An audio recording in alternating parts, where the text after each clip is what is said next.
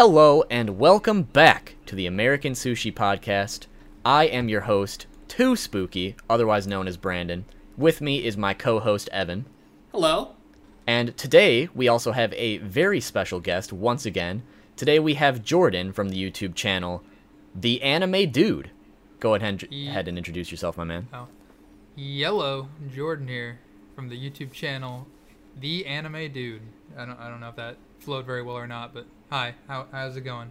No, that was great. Beautiful. Welcome and thanks for being here, Jordan. I've been really excited to have you and talk to you on here. Right, it's nice to meet you. Mm-hmm. Yeah, nice to meet you too, Jordan. It's been a... Nice to meet you, Brandon. Nice to meet you, Evan. So, why don't you tell us a little bit about yourself, what you do on this beautiful platform over here? On the YouTubes, I sometimes make some videos about those the Chinese cartoons. I think some people call them animes. I like those things a lot. I've liked them since I was younger. So, yeah, I just make videos talking about them. Nothing too fancy. Just doing me. Yeah, and I see you like to play some video games on Twitch.tv from time to time. Oh yes, sir. Apex boys. Apex boys.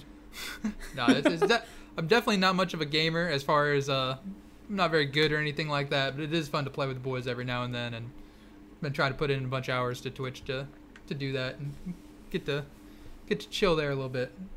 It's a good way to spend the downtime. I would agree with that wholeheartedly. Yeah, especially seeing as we're on Twitch right now. Yeah, or if you're watching this on YouTube or listening on Spotify, coming soon. Hell yeah. Oh, coming soon. Yep, and if you are watching this on YouTube, then remember to go follow twitch.tv/American_sushi. That way you can catch them live the next time around. Oh, man, we should have had you on a long plugs. time ago. Yeah, if we you're should gonna have plug us like that. everyone. So, I guess since this is our first time, officially meeting Jordan, I've got quite a few questions here. I've been exploring your videography, and I've really enjoyed specifically, I've enjoyed all of your videos that I've watched, but the character analysis videos have been some of my favorites of yours. And so I was wondering if you could kind of walk me through the process of how you come about with those ideas and how you sort of craft your arguments about the characters. Gotcha. So, it's been a few years since I first started making those videos, and I haven't really made very many here recently just because so much goes into each one. But whenever I first started making the character analysis videos on a silent voice, I'd literally I watched the movie, and the movie cut a lot of corners based on the fact that the manga was a lot longer. And I didn't really know all the details to that, but I just knew, I was like, there has to be more to some of these characters, because, the movie overall, 10 out of 10, very good, but then there's some characters, we barely get to know, but they seem like they should be important. So I went ahead and, one of my next things I did was I read through the manga, and there was a few characters in particular, Ueno especially, and stuff that, kind of caught my eye, but if you tried to search them up, there was just no videos on them out there. Nobody really talked about any of them. The only thing I ever really heard about them on forums and stuff was people bad-mouthing them because on surface level, they're very unlikable. They're just very polarizing characters in general. So I was like, you know what? Why not try to put out my thoughts on understanding these characters, why they do what they do, who they are, and I basically took I went through the manga and I basically took screenshots of every single panel that the characters were on, and I sat there and as I scripted the analysis videos, and I don't know, it was a very long process, but I felt like it was very fulfilling whenever everything finally came together, because there was a lot of characters and stuff where I had to sit there and read through the panels with them on it quite a few times before it kind of clicked, and you're like, oh, now I get why they did that, because it's they're just kind of a little hard to understand, Yeah, and I think especially in those silent voice videos, I think it really comes across the amount of effort you put into them. Because it's a very unique perspective that like you said, there's not videos out there on them, and I would have never thought about those characters in that way, except coming across your videos. Yeah, and as far as making a lot of them goes, there was only one or two I think I was initially going to do, but it was upon rereading and analyzing the story, I not only realized that Silent Voice in particular does a very good job of giving each character their own arc. They give each character the own like different lessons that you can learn through those characters. Not only are they not explored very much in the movie, but the first Silent Voice video I did on Ueno did very well in views. So I was like, man, there's so much more here that could be analyzed. So I just figured, why not, go through and try to do that for other characters as well. And it worked out. Those are still some of my most popular videos, I guess. So. I think that a very like standout thing you said as well is the fact that it's one of those things that you wanted to look up, but there was just nothing about it, right? And I feel like for a lot of YouTubers that end up like hitting a stride or finding like an idea that's really going to work, it usually comes from like a topic that you want to see or like a type of video you want to see, but nobody else is doing it. So then you have to go out of your way to do it yourself. And usually that's how like, you strike gold per se with the YouTube algorithm. No doubt. That was definitely the first bit of success I had on YouTube. And I think I think you just kind of nailed the reason why and stuff is supply and demand. And there was no supply. But like I was one of the people that was kind of wanting to see that. So apparently there were other people that had the same mindset. And then throughout all of your videos, you talk a lot about characters, and that being sort of your biggest draw to the anime or manga that you like. Oh, no doubt. Yeah, and I feel like that's kind of become a little bit of a meme on your channel. I remember one video I watched, you're like, oh, Jordan's talking about characters again. But I think that that's such a good perspective because there's a lot of people, especially like English teachers, English professors who are like, well, if there's pictures, it's a comic book, graphic novel, whatever. It's not as literary as Shakespeare or To Kill a Mockingbird, right? Mm-hmm. Right. And so I think your videos really capture that there can be a lot of literary value to anime and manga. Mm-hmm. And I guess sort of the broader question is what made you decide to approach... You talked specifically about A Silent Voice, but what made you approach like character analysis in manga and anime in this way? I guess it's one of those things where any show you watch or any manga you read and stuff, a big component of how much you enjoy it is how much you understand the characters. I see so many people that like say they didn't like show X because they didn't understand why the main character went and did this or that. But like me personally, I've always been one of those people. I love psychology and stuff. I love trying to put myself in other people's shoes and try to understand them. So whenever I see somebody whose actions seem so not just polarizing and stuff, but like they seem to kind of contradict each other and stuff, like there's a part of me that really wants to understand why. And whenever they're well written, like they were in A Silent Voice, going through and analyzing that, you kind of get to see, as far as the differences between literary mediums, manga in particular has so many subtle details that people kind of miss or gloss over, and just the little minute things that the characters do, their expressions, there's just so much there that's not just spelled out for you in words, and it can be easy to miss that. But I don't know, it's just very interesting to me going and trying to understand these characters and the journeys they go on. So. Yeah, and I see in the Twitch chat, Madix says teachers can also be weebs, and so like that's a very similar background to where I am. I'm not an English teacher, but I have a very similar background to that, and so I know that teachers can be weebs too, but I would say, for the most part, at a broader spectrum, anime and manga is looked down upon as a form of literature, and I don't know if you guys agree or disagree with that. Oh, I think for sure. It's open to debate, but... I'd probably agree with that. I don't know. I had the same English teacher for like 5 years straight. She was a very smart lady and stuff, but like you could tell that even though as smart as she was, and as like I still talk to her on occasion to this day, like she's a very great lady.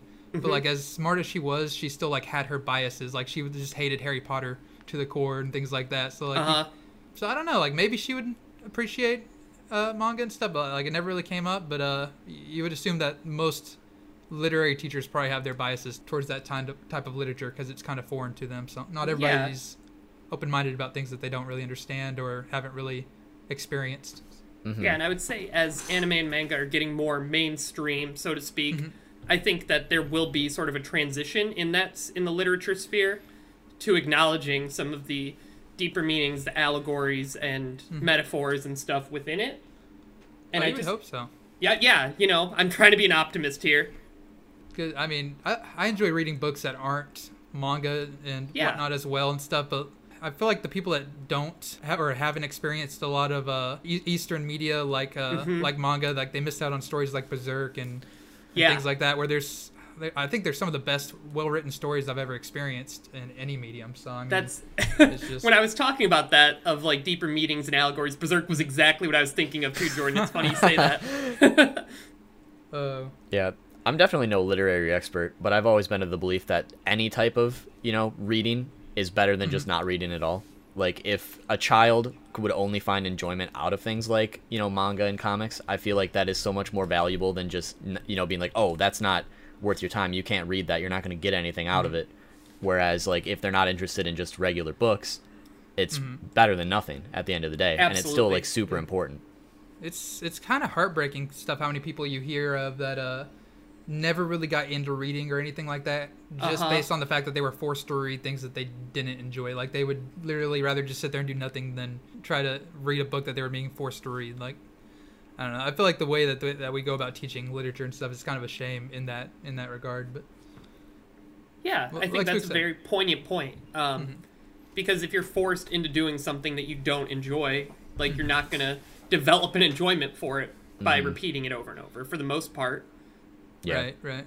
Way less. I mean, I think there are instances like with working out, like not everyone enjoys that right away, especially if they're losing weight, but that can become a habit and enjoyment.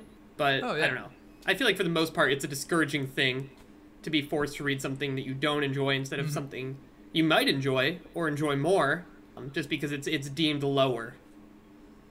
Oh, no doubt. And I mean, like, I understand why there might be like a little bit of a negative connotation in certain regards with like various light novels and whatnot, because while you do have those works like Berserk or whatever that take allusions and inspiration from outside areas, I guess you could say, like Miyazaki and stuff gets a lot of inspiration from outside of anime and manga. You do see a lot of the, I guess you could say, like a cash grab type of thing, or like a uninspired, like there's a lot of light novels and manga that literally only inspired by other light novels and manga, and it just becomes repetitive to a certain degree. I think you see that a lot with like isekais and stuff. So like, I could see how people would see that and it give like a little bit of a negative connotation to that medium. But I mean, there's still value there, I think. I don't know, like I said, it's all about what you enjoy. Yeah, absolutely. And I don't think anyone should be torn down for what they enjoy. Facts. So I guess I heard you say in there that you do like reading occasional books outside of manga. What would you say was you can either tell me the most recent book you've read or your favorite book you've read, or both? Oh man, it's probably been a little while. I really love these books called Pendragon. I used to read when I was younger. Man, the freaking all the adventures of Bobby Pendragon. Like, I don't know why, but for some reason I just loved reading those as a kid. I say as a kid. I was in like middle school, high school, but I don't know. Those probably stick out to me. But I haven't really, I guess, read that much here in recent years, these last couple. But those would probably be my favorites if I had to name some. Harry Potter was cool too. Okay, yeah. Good. So, transitioning to the opposite end of the spectrum, I want to hear a little bit about your sports background. Ooh. Because I noticed in a couple of your videos you're wearing some Oklahoma City Thunder gear. So I take it you're a fan of them, huh? Oh, yeah, big fan. I love the OKC Thunder. Thunder up. Is that their slogan, Thunder Up? Thunder up. Oh, that's awesome. So how man. did you become a basketball fan? Well, I guess I didn't really choose to start playing it until I was around middle school age. But my dad coached basketball my entire life, so I was always around it. Okay. So then whenever I finally like moved in with him and stuff, I decided like, hey, it finally like seemed like something that had my interest a little bit. So yeah, I started playing it and I just kind of fell in love with the game. So I don't know, it was like my first love, and I knew I wasn't the most athletic dude in the world, so I figured if I was going to do something, I was going to dedicate myself to it. So I didn't really play very many other sports, but okay. I just, yeah, from like middle school to the end of high school, I dedicated myself pretty much to basketball, and I don't know, I felt like it taught me a lot of good life lessons. Yeah, I think that absolutely makes sense with regards to sports. A lot of teamwork and stuff like that. And I guess to wrap this in so people outside of me and you are interested, what would you say are some of the best sports anime or manga that you've watched/read? Oh, I'm hearing majors coming in here. Oh, no doubt. Like, I definitely have a definitive top 4. Okay. I'd probably put Slam Dunk at my number 4, which is a little bit weird considering basketball is my favorite sport. But like, Maybe I'm just pickier with basketball, anime, or manga. I don't know. But that's my number 4. And then after that, I'd probably go Haikyuu at 3, Major at number 2, and Hajime no Ippo at number 1. After that, like after number 4, it's a little bit shaky for me though. Like I don't know. There's so many good ones, but not really any that like stick out above the rest. If that makes sense. Maybe Cross Game number 5. That's a good one. I've definitely read and watched a lot of sports anime and manga though. They're definitely inherently compelling in my opinion. Like love real sports. Since I love character growth, I'm probably just kind of rambling on a little bit right here, but since I love character growth, I definitely feel like sports in general are something that help to explore that in just a very natural way. Like the characters try to go about improving and maturing throughout the course of learning a sport, and you see that in a lot of my favorites. It's not really so much about the sport as it is about the journey of the characters and the growth that they undergo throughout it. So. Yeah, and I think sports lends itself really well to like highs and lows, right? Wins and losses. Oh, yeah, no doubt. And I guess a follow-up is, how do you think sports anime and manga represent sports well, and what are some things you think they could improve upon? It's a little bit hard because like I know that there's going to be differences depending on the anime or manga. The anime and the sport too, like, right? Yeah. Like an example, Kuroko no Basket is one, since I'm so close to basketball and stuff, like I criticize it a lot, but it does really good of kind of just completely disregarding the sport itself and it just becoming basically like a shonen manga with superpowered high schoolers doing superpowered things through what seems to be basketball. Like, and it's very exciting for a lot of people, and there's a lot of people that might grow an interest in basketball without ever actually watching it based on that. So I mean, those can be cool. And then I don't know, you wanna kind of reword the question? Like that was the first thing that came to mind. But. Yeah. No. Okay. No, but I think that was a good answer. Is the sort of character analysis, and I guess what would you? I'm trying to figure out how to word this appropriately, but like, what is the fine line you could say for sports fans to find an interest in a sports anime, and potentially sports anime fans finding an interest in the real sport? I guess it's not even so much about the sport itself. Yeah. Like I hate cross country, right? Like okay. I tried to run it, I sucked at it. I got like an 18th place medal. I've never got an 18th place. You got a medal for that? 18th place, dude. That's I've never gotten a medal for that. Yeah.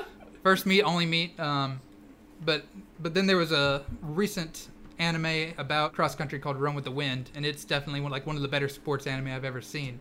And it's one of those things where it's not so much about whatever sport they're running or playing.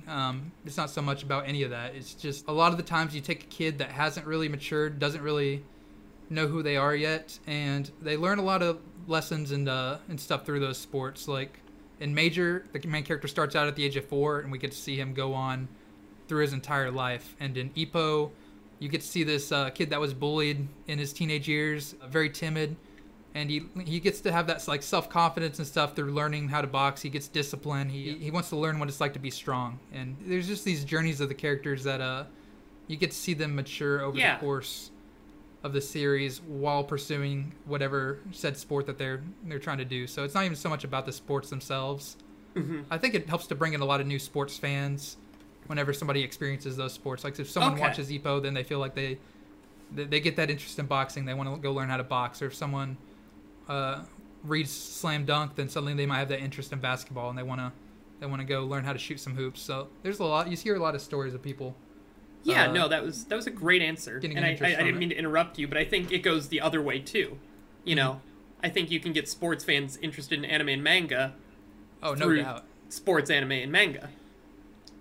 Oh yeah, no doubt. Like I said, they're inherently compelling, and I think a lot of people that already watch sports like might understand that on some level. But then it's like, I don't know, you might enjoy watching Michael Jordan play basketball on TV. But then you also find interest in like a documentary about him, like the one that just recently came out. Yep. You get to see behind the scenes, and anime kind of has both. It has those exciting sports moments, and you get the story behind it. There's just a lot to offer there, you know? Yeah, I agree. And I could absolutely talk sports with you all day. I was about to go off on a tangent about Michael Jordan documentary, but I think since Brandon's the co-host here, I should probably involve him in a question. I want to talk, how did you two meet for the first time? Do either of you remember that story? I know Jordan knows it pretty well because he's told it before. So I'll let him take the floor with this one, and I'll chime in when necessary. Wait, what? How you met your boy. How did you meet Brandon? Okay, so I was on Tinder, right? Ooh.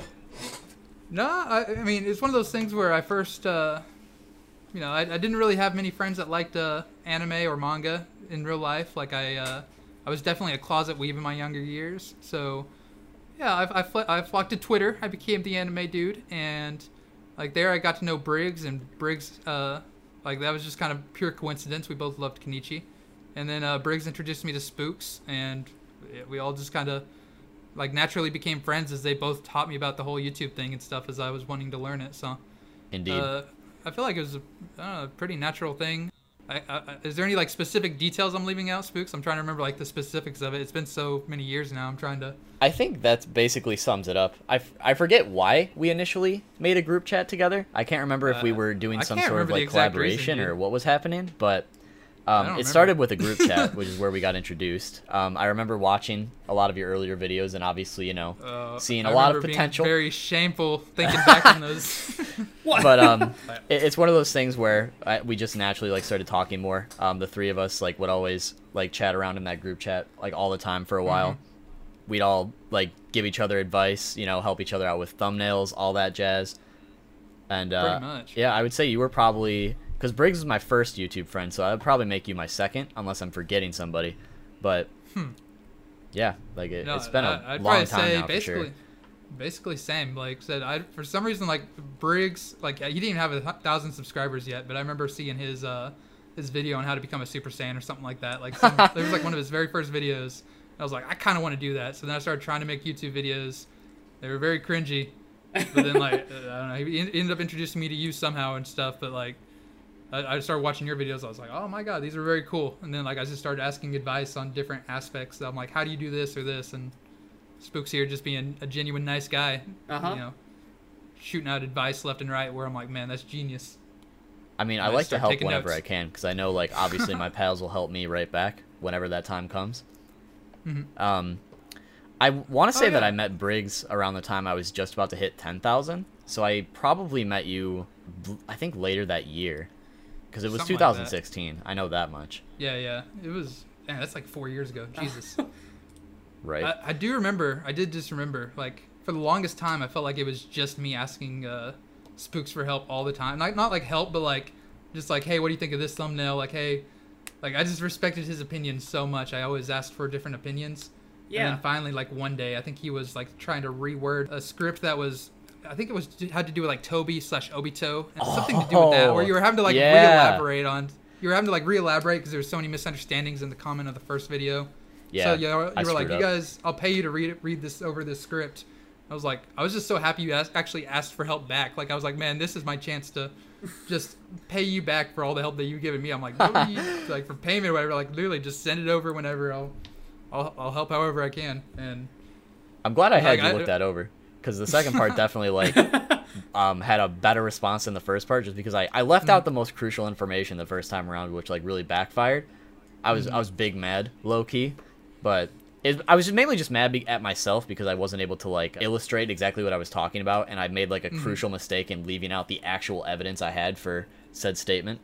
But like, I completely forgot that was. I forgot I asked you guys to look at that.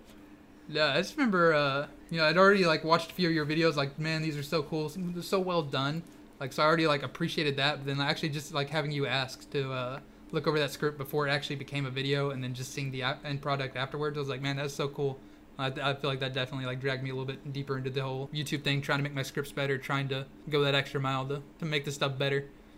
Well, I would say like in terms of that, I would say you already do like a really good job, just in terms of like what we were talking about earlier with like your analysis videos, right? I know for myself, like I do really appreciate like characterization within manga, but I felt like I myself, if I were ever to try to like actually make a video on a character analysis, I would have such a like a hard time actually like writing it out. I feel like that's one aspect of writing that I really struggle at, is trying to explain like, why do I like this character, or why does this character do what they do? It's just not something that I'm like super good at. So seeing that you're like, I'm not going to say a master, but you are a master at it compared to myself. Like, I'll second that. Compared to me, like I am so terrible at it that it's like one of those things where like, damn, this man he's got a real talent for it. I guess one thing I didn't really mention earlier is I didn't like watch a ton of anime YouTube at the time, but there was one guy I watched named AJ or Alexander XR. I don't know really know what you. I don't know how to pronounce it either, but he did a lot of that was his early days where he had just made a few Berserk videos, analyzing Guts and Griffith and characters like that. So like I had like literally just recently seen those, and like I wasn't copying, but like at the same time I was like, man, I want to be able to do something kind of like that. Whenever like right before I started making those character analysis videos, I didn't really understand Ueno, so that's whenever I kind of took that dial. I was like, I'm gonna see if I can make something sort of like that, and then it eventually kind of evolved into my own style of it. Yeah, I feel like with YouTube too, that's usually how a lot of YouTubers like end up striking gold once again, because they find inspiration from something, but they have a way to do it differently or add like their own take. Like it's not just a straight up copy.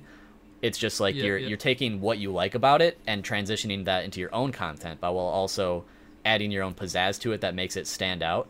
But that leads me to a different question, if you don't mind. But back then, I would say that you were also like one of the earliest channels I can think of who were doing like character analysis content, and then it just kind of blew up into this huge oversaturated genre. Whereas like a lot of people, at least from what I've seen, a lot of other anime YouTubers are also doing character analysis like within the last year and a half, 2 years. How do you feel about? Do you feel like it's oversaturated? Do you feel like you were ahead of the fray?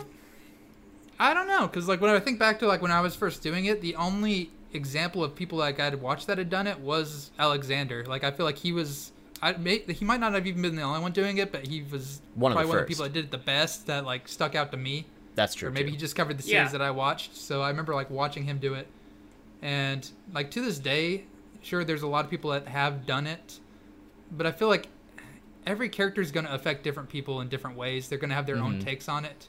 So whenever you have something so subjective like that, I don't know. I find it very interesting to see what different people have to say about certain characters. So it's not even necessarily like you could say it's oversaturated, but it's kind of like you being ahead of the curve on fact videos, right?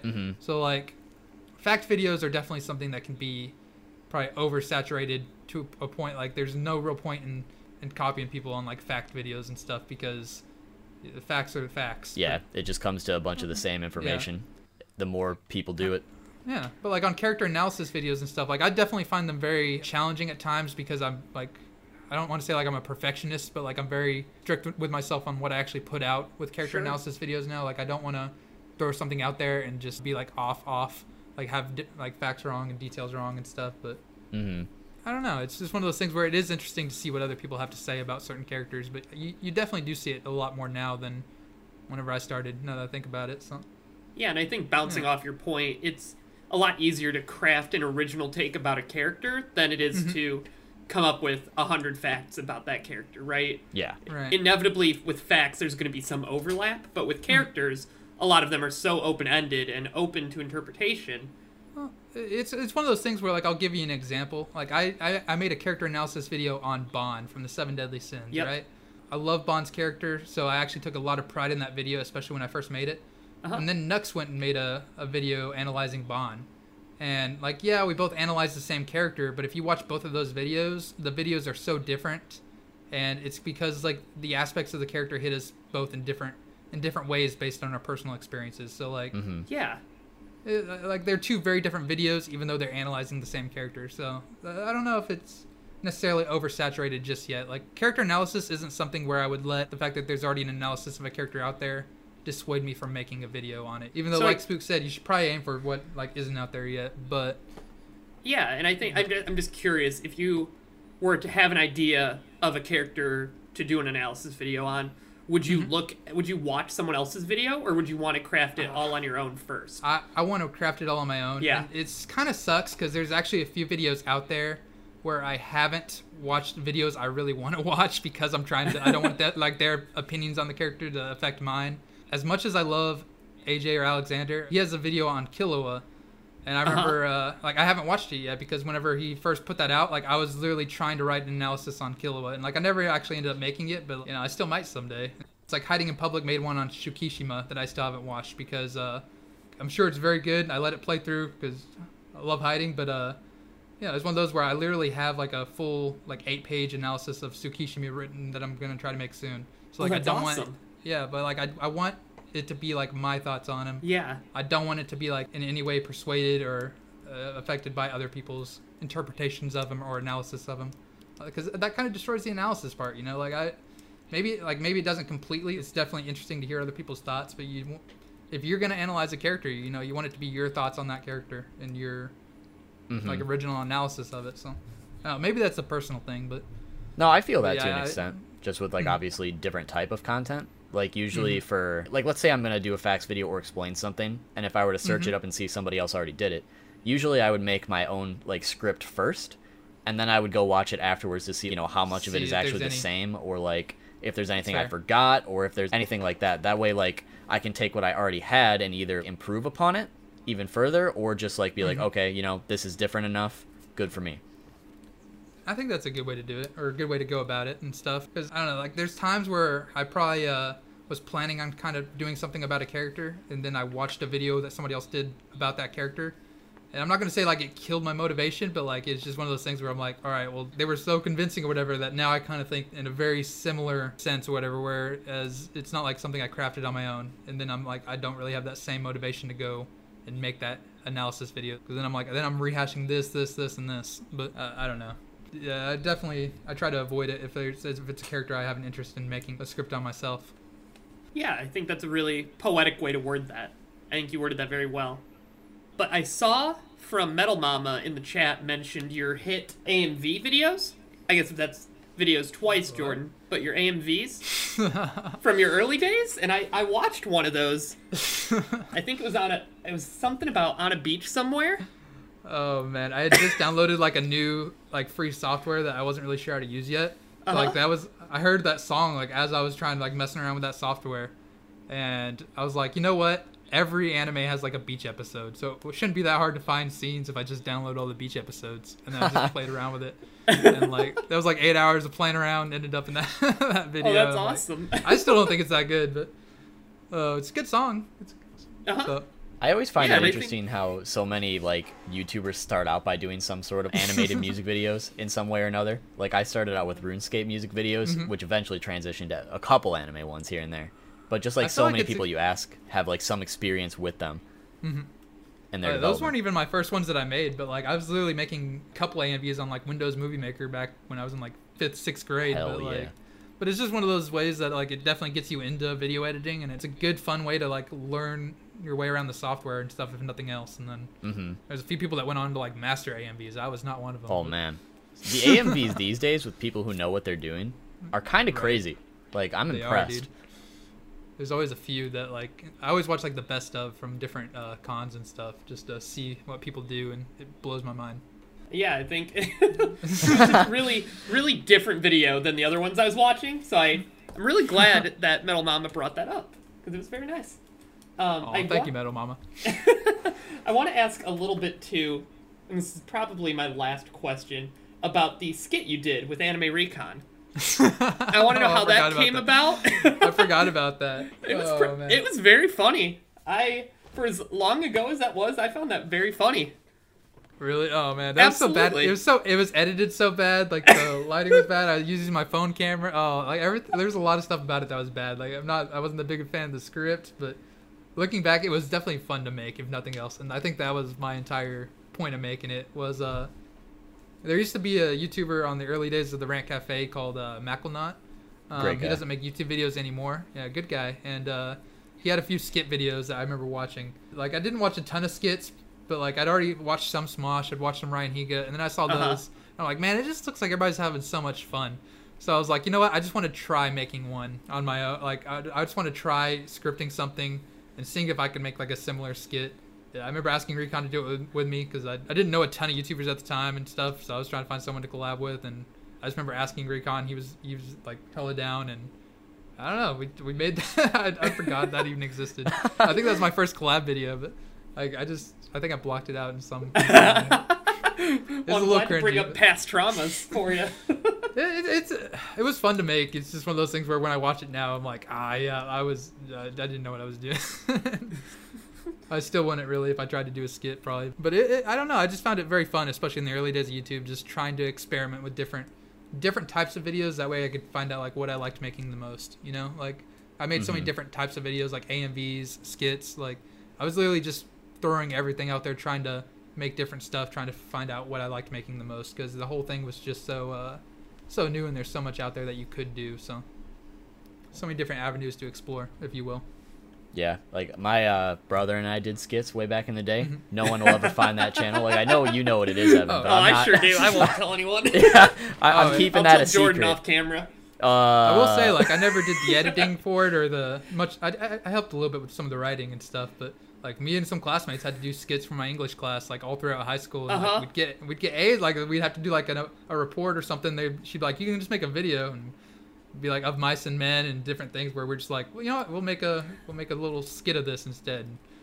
Alice in Wonderland, like we did so many different ones. I remember in high school, I did that too. Teachers were always super impressed whenever someone brought in like a video for their assignment. A video, but they were so fun to make. Like you'll make a weekend out of it, just hanging with friends and having fun with it. And I was like, oh man, like those are so much fun.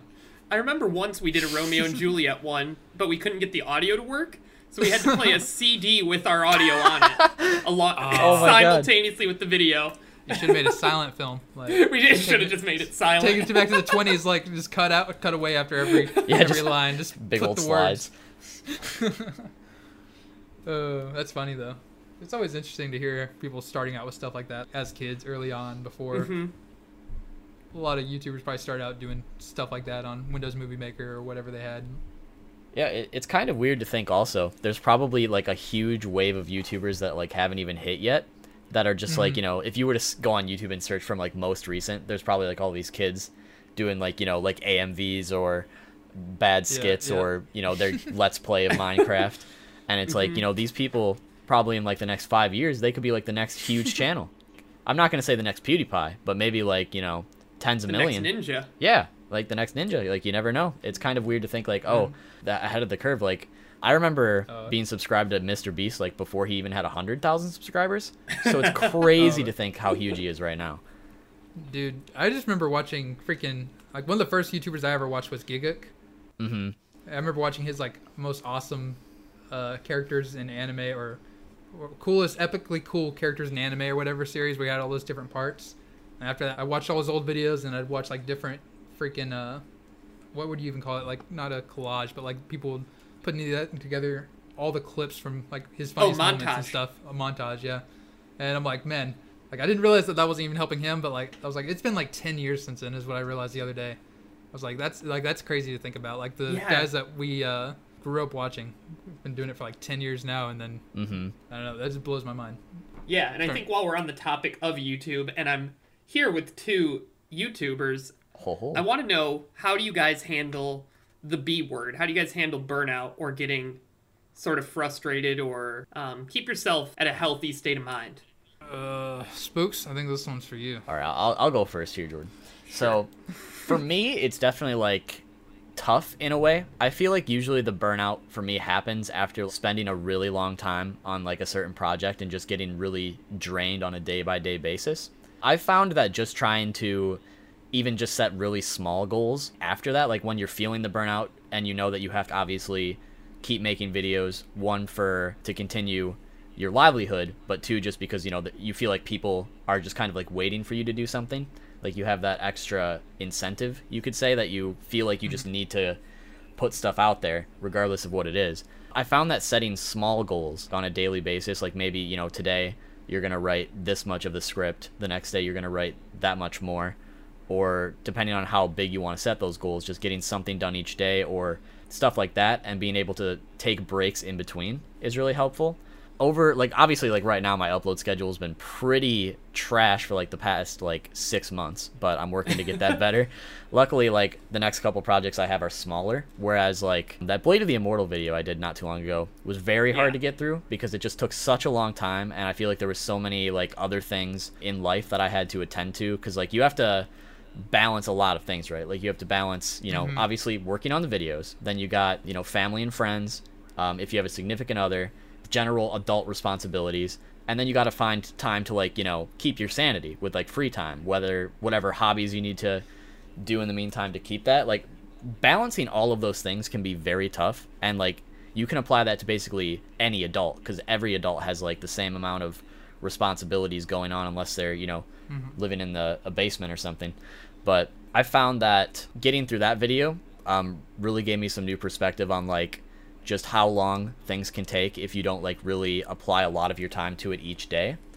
And I guess where I'm going with this is how I usually deal with burnout is just making sure to take breaks in between. Like if I know that I'm just going to drag my feet through the whole day trying to get anything done, it's better to just like step away from it and maybe like, I don't know, go watch a movie or read some manga, just like for enjoyment, rather than trying to, you know, analyze all the extra stuff to apply to later videos or anything like that. Because once you get into a creative space, you kind of look at a lot of things you used to just enjoy a little differently. I'm sure you, to some extent, Jordan, probably feel that as well, where like you're reading something new and you're trying to think about, like, for instance, with your Shonen Jump ranking, I'm sure like as you're reading it, you're trying to make like mental notes of all the things you like and don't like so that you can apply it to the video, right? But if you're just reading the manga, you're not really thinking about all that extra stuff. You're just kind of fully taking in the experience. Right. So I feel like it's important to try and step back from that creative mindset and just try to enjoy things just for the heck of it the first time around, and then maybe like apply all that stuff later. So I would definitely say breaks are important. I know it's hard for a lot of people to really step away for long periods of time, but even just like taking a day, even a couple hours away from it can be very, very important to mental health. I definitely think you had a lot of good points there. I know it's kind of a ramble, but no. You did say something about trying to keep your sanity throughout all that, and you know, I just kind of went ahead and discarded mine. It's one less thing you got to keep up with, you know. I don't know. I don't know if I've necessarily had a burnout per se. I think the closest thing was I kind of hit like a writer's block after doing all those initial Koe no Katachi videos. And I think it was just because so much work went into that first one, and literally so much work went into literally all of them. But like after that first one actually started to get a few views, they say that you know, if you actually start to get that momentum on YouTube a little bit and stuff, you better capitalize on it. And I was like, well, you know what, that worked, so let me go ahead and try to analyze these other characters. And I didn't really cut corners or anything. Like I definitely put the work into each one of those characters, but like I was still trying to do them as quick as possible. So like I was trying to do like a character a week basically. And there was times where like I didn't really completely understand the characters, and I would just sit there kind of looking at those panels with those characters on, every single panel from the manga after I went ahead and collected them. I'd just look at them over and over and over and stuff until it clicked. But sometimes trying to write that out and stuff was so hard. So like I finally got to a point where I did take a little bit of a break from those character analysis videos, just because like the actual writing of it was almost overwhelming there for like a little bit.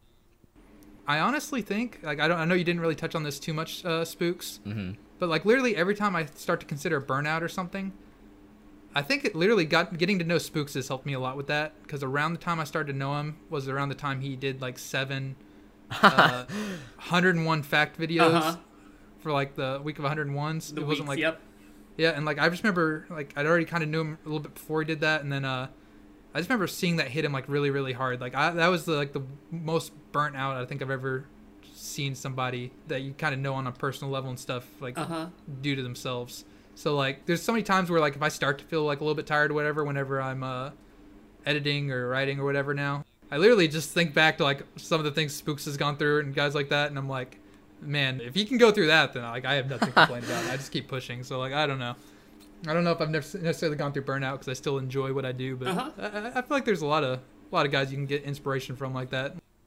I struggle with audio a lot of the times, and trying to get that recorded, and then like as I'm sitting there struggling with that, I think Nux and guys like that have been getting out at like a video a day, like 20-minute videos. I'm like, if he can do that much audio, then I can at least do this much. Like I don't know, things like that seem to help out a little bit. But yeah, I think Twitch has also helped out a lot as far as burnout goes. I don't know.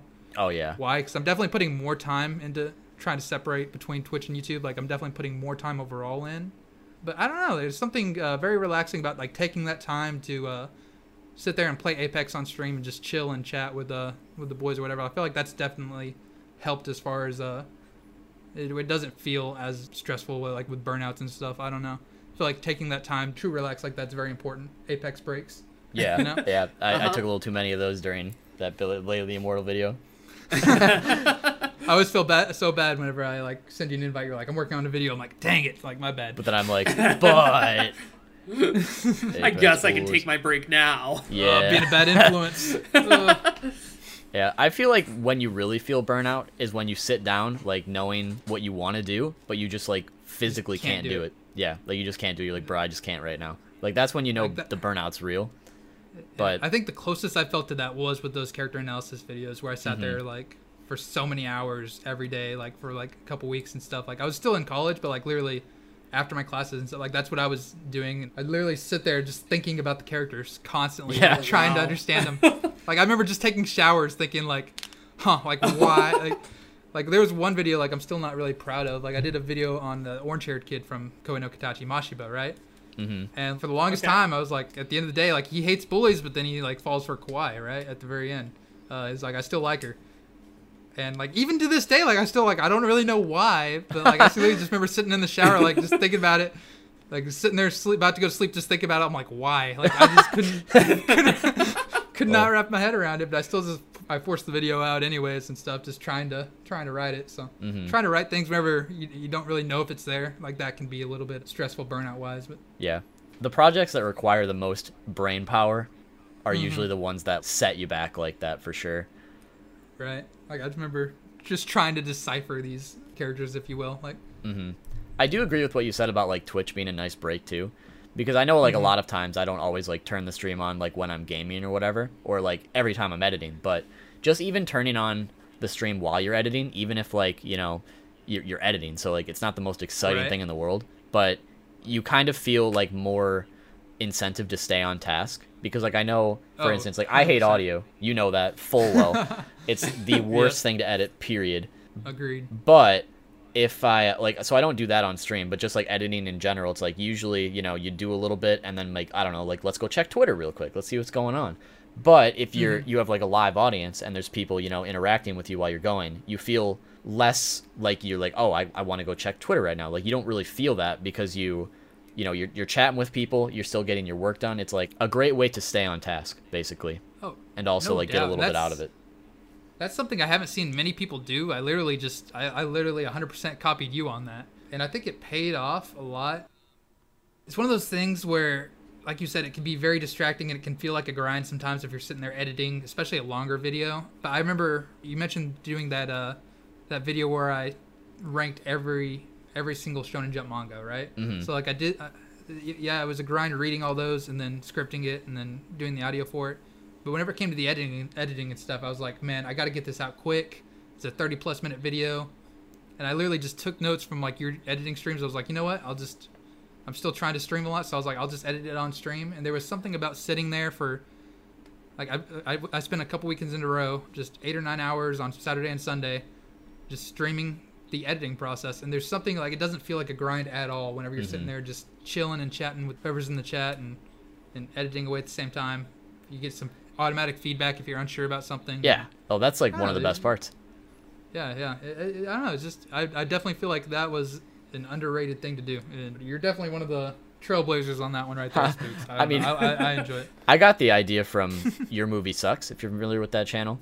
I watch a lot of like film related YouTubers in my spare time, but he's probably one of my favorites in terms of like actually bringing out like a lot of quality and hard work into everything he does. And like he does a lot of editing streams, so that's kind of where I got the idea that like people actually do that. But other than him, I really hadn't seen anybody else doing it at that time.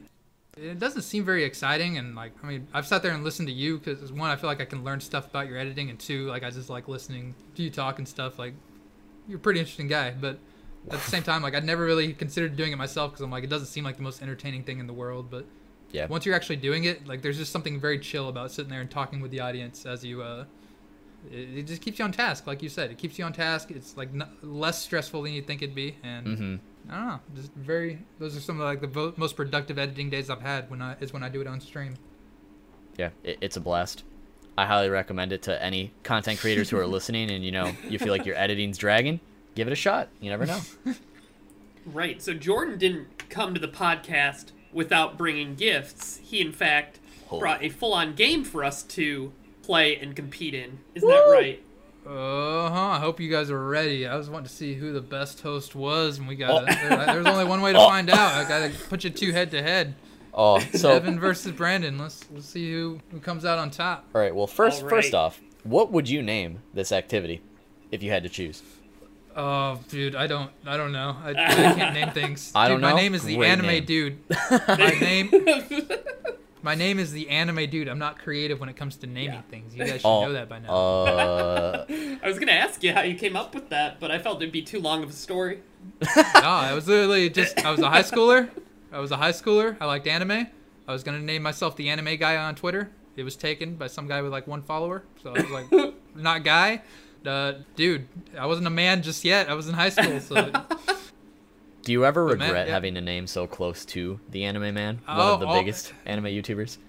All the freaking time. Not as much now, but like literally for the longest time, especially like even if I Googled my name or YouTube searched my name, like I wouldn't pop up. It'd only be Joey. So like, you know how hard it is not even being able to search yourself when you try. Like, I mean, like I named mine after a meme. I'm just glad that like it stood out enough. Dude, like I hated my name for the longest time. I'm not the biggest fan of it, but like only real similarities the anime, I guess, aspect of it.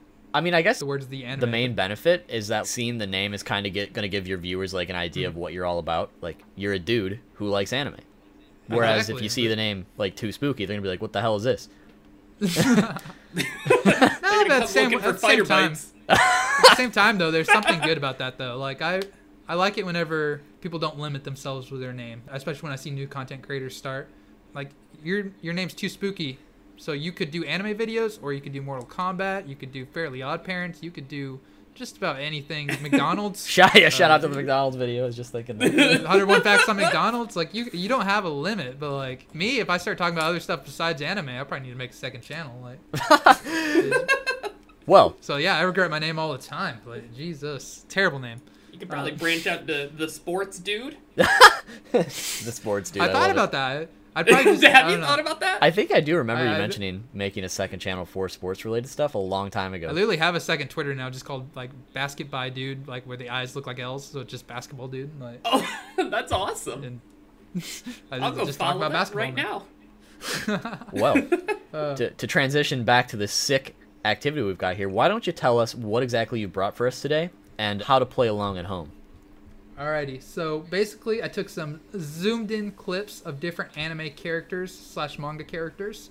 Brandon here is gonna put them on the screen. Big facts. And what we're gonna do, since like I feel like I don't really know what all anime or manga Evan has seen or hasn't seen, so I literally just chose anime or manga that I know that Spooks has seen. Okay. So we're rigging it. So I'm just kidding. So Evan is gonna get to go first on all of these. Oh, and perfect. if he can guess the character, he gets a point. If he just guesses the series and not the character, he gets a half a point. And if he can't guess it on his first try, or if he's wrong, then Brandon gets a chance to take that point. So we're gonna see who can end up with the most points after these 10 characters are shown. All right. Alrighty. Let's get it going. Sounds good to me. Alrighty. Alright, let's do it. I'm going to pop the first one on the screen now. Should be showing up on Twitch momentarily. This was actually one of the harder ones. It was one of the first ones I did.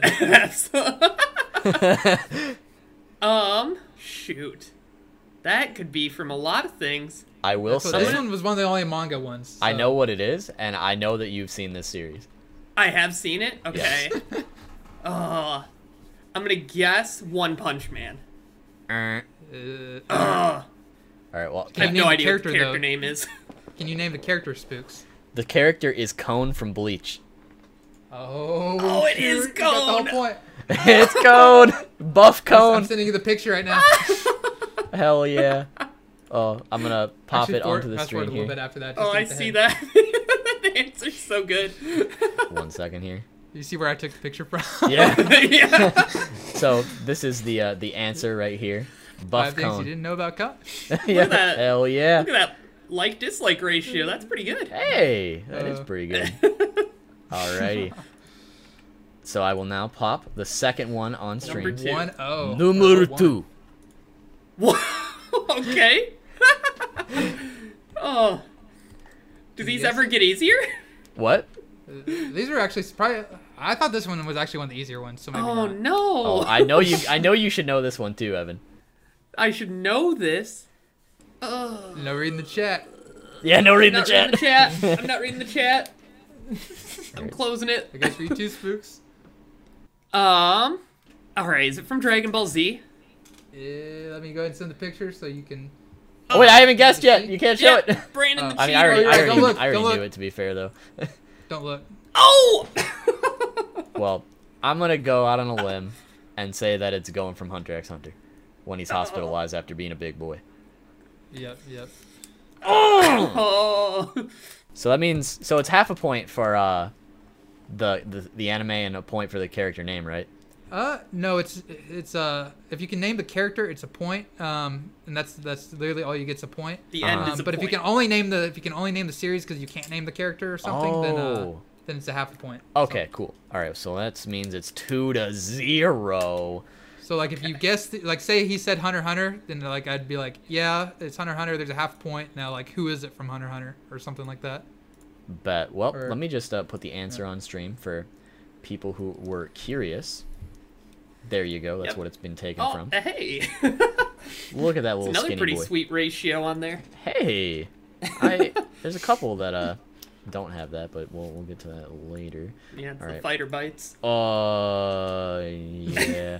Okay. Number On to 3.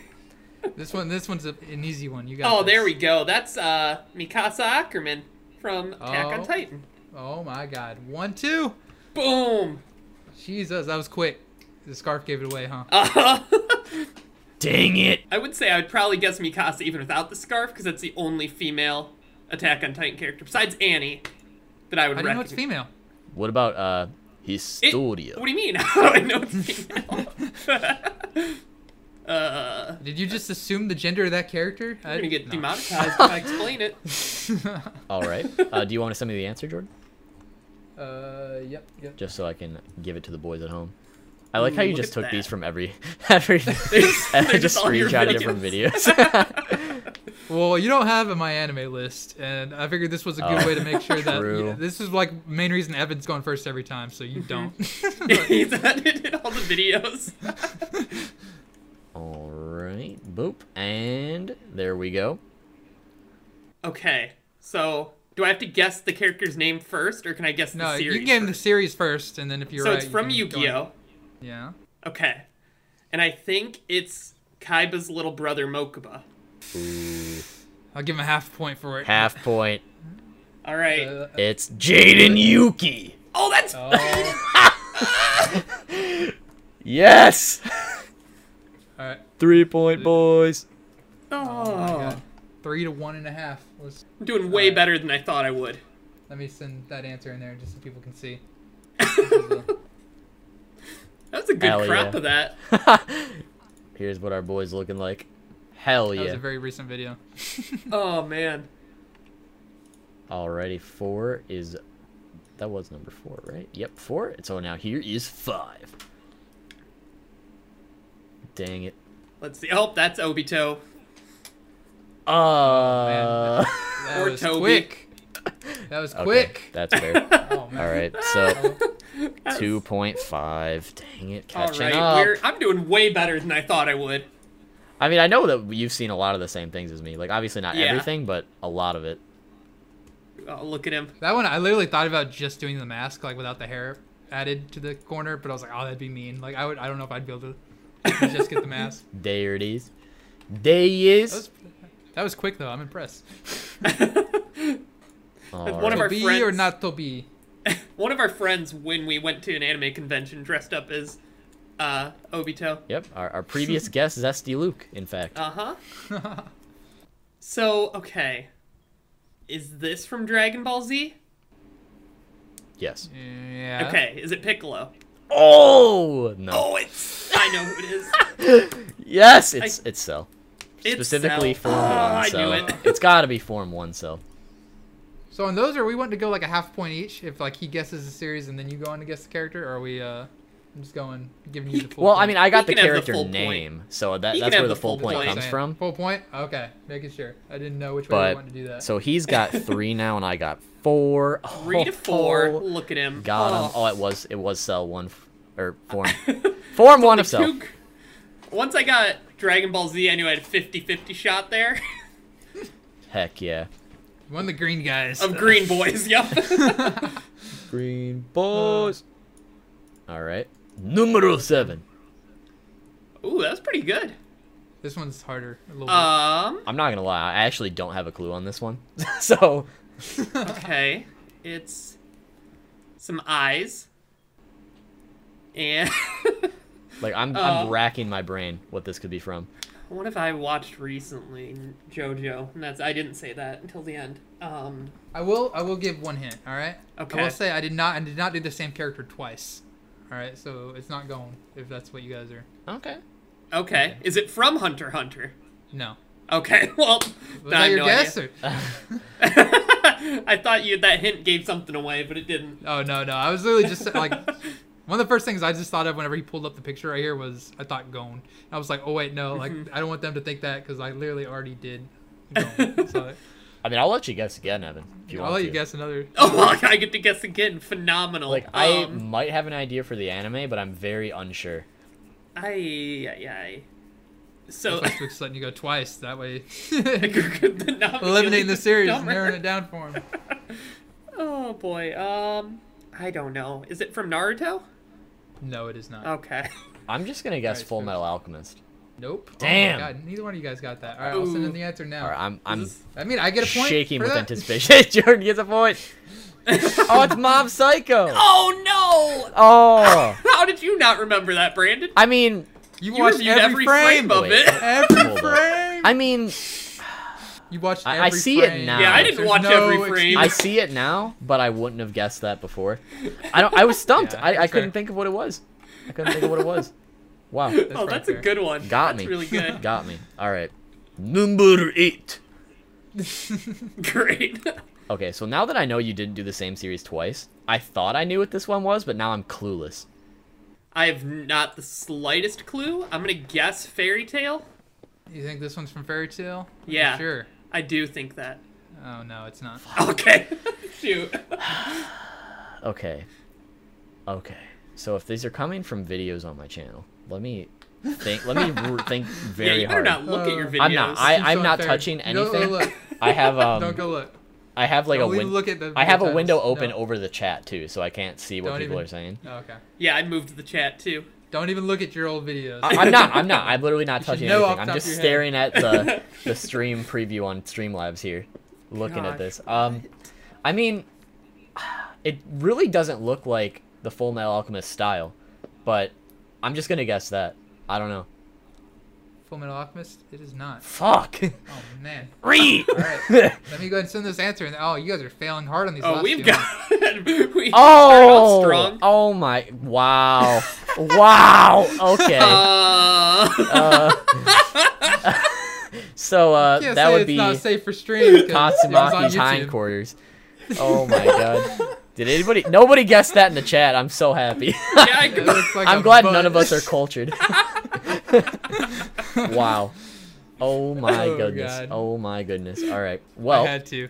I I was scrolling through really pictures good. of her. I was like, I literally thought that was like hair in That's so between good. biceps. So I picked all these out in like 20 minutes over my lunch break today. oh my god. Nothing All else right. thought went into. Here we go.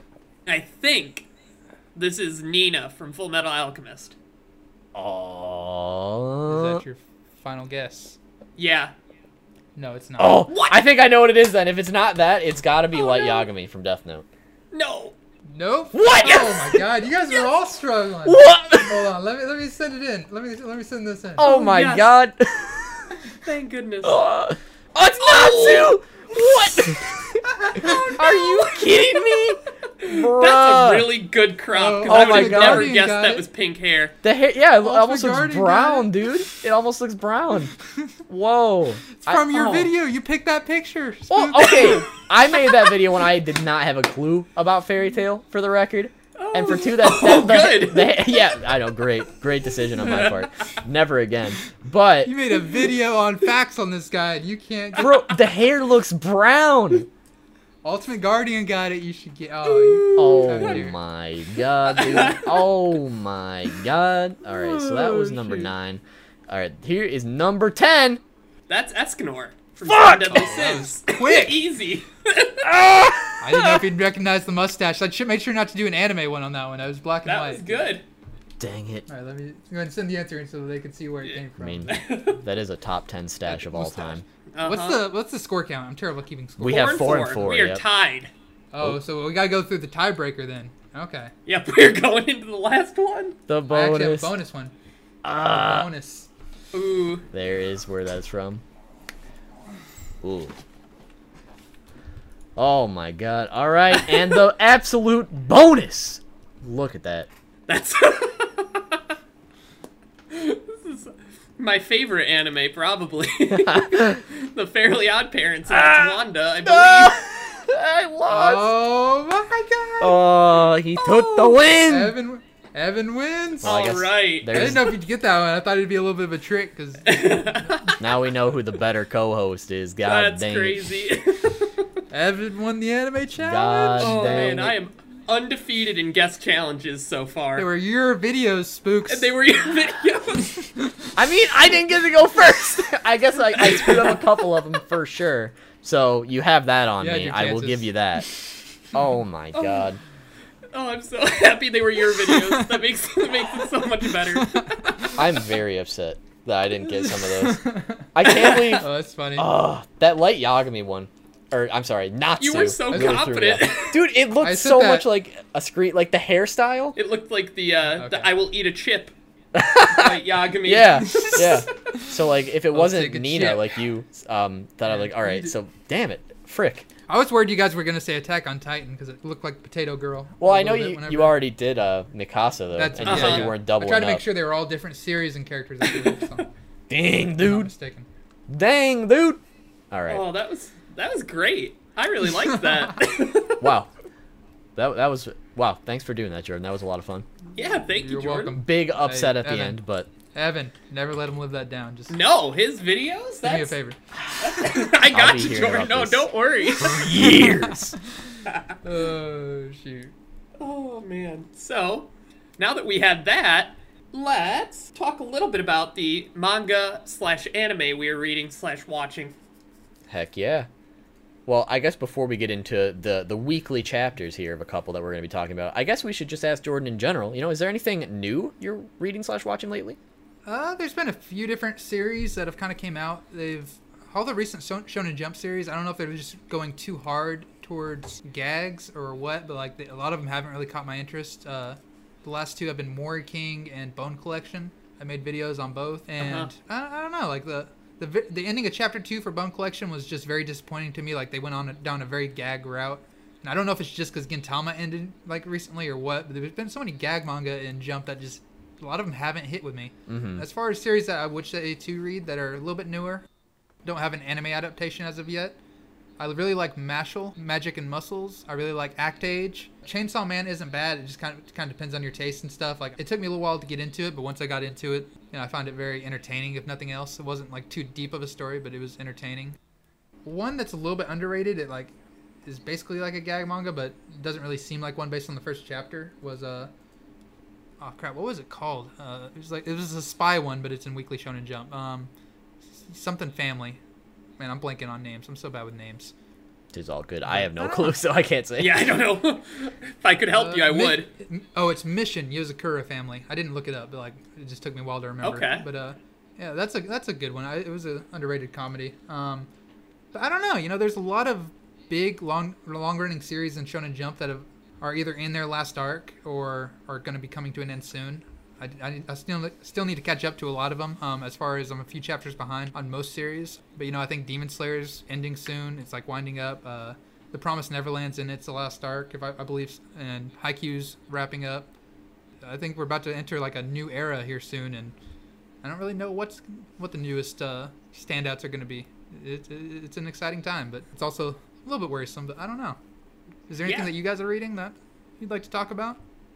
Oh, well, we're going to be talking about a couple of them. But I guess in terms of like what you just listed off here, I recently got caught up with Chainsaw Man myself.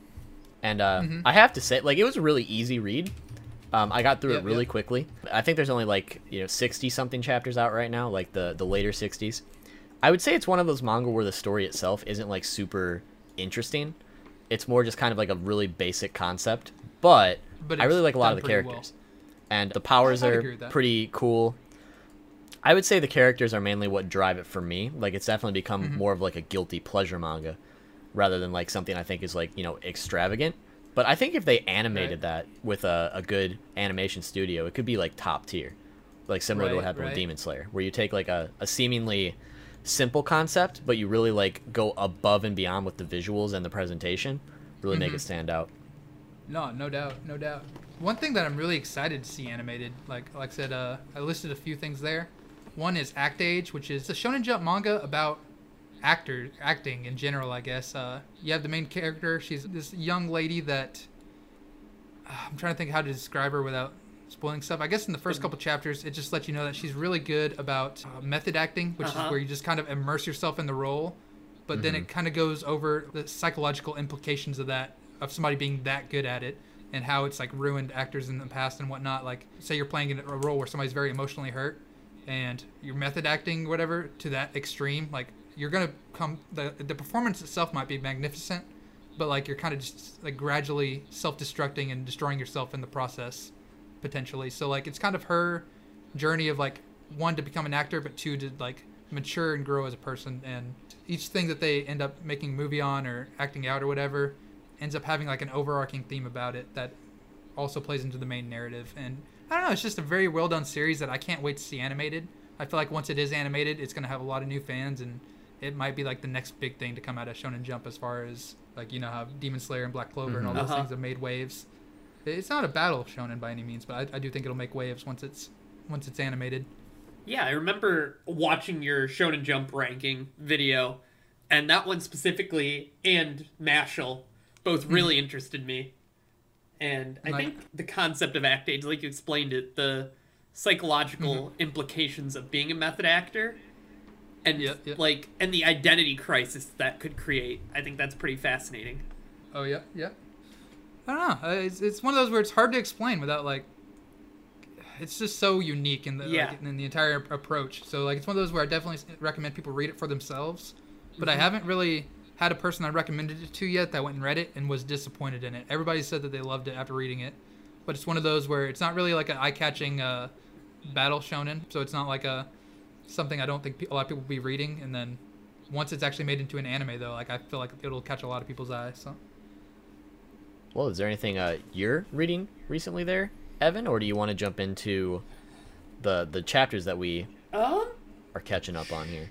Yeah, I guess well, first, I'm recently, excuse me for that cough, watching Diamond is Unbreakable from JoJo. Oh.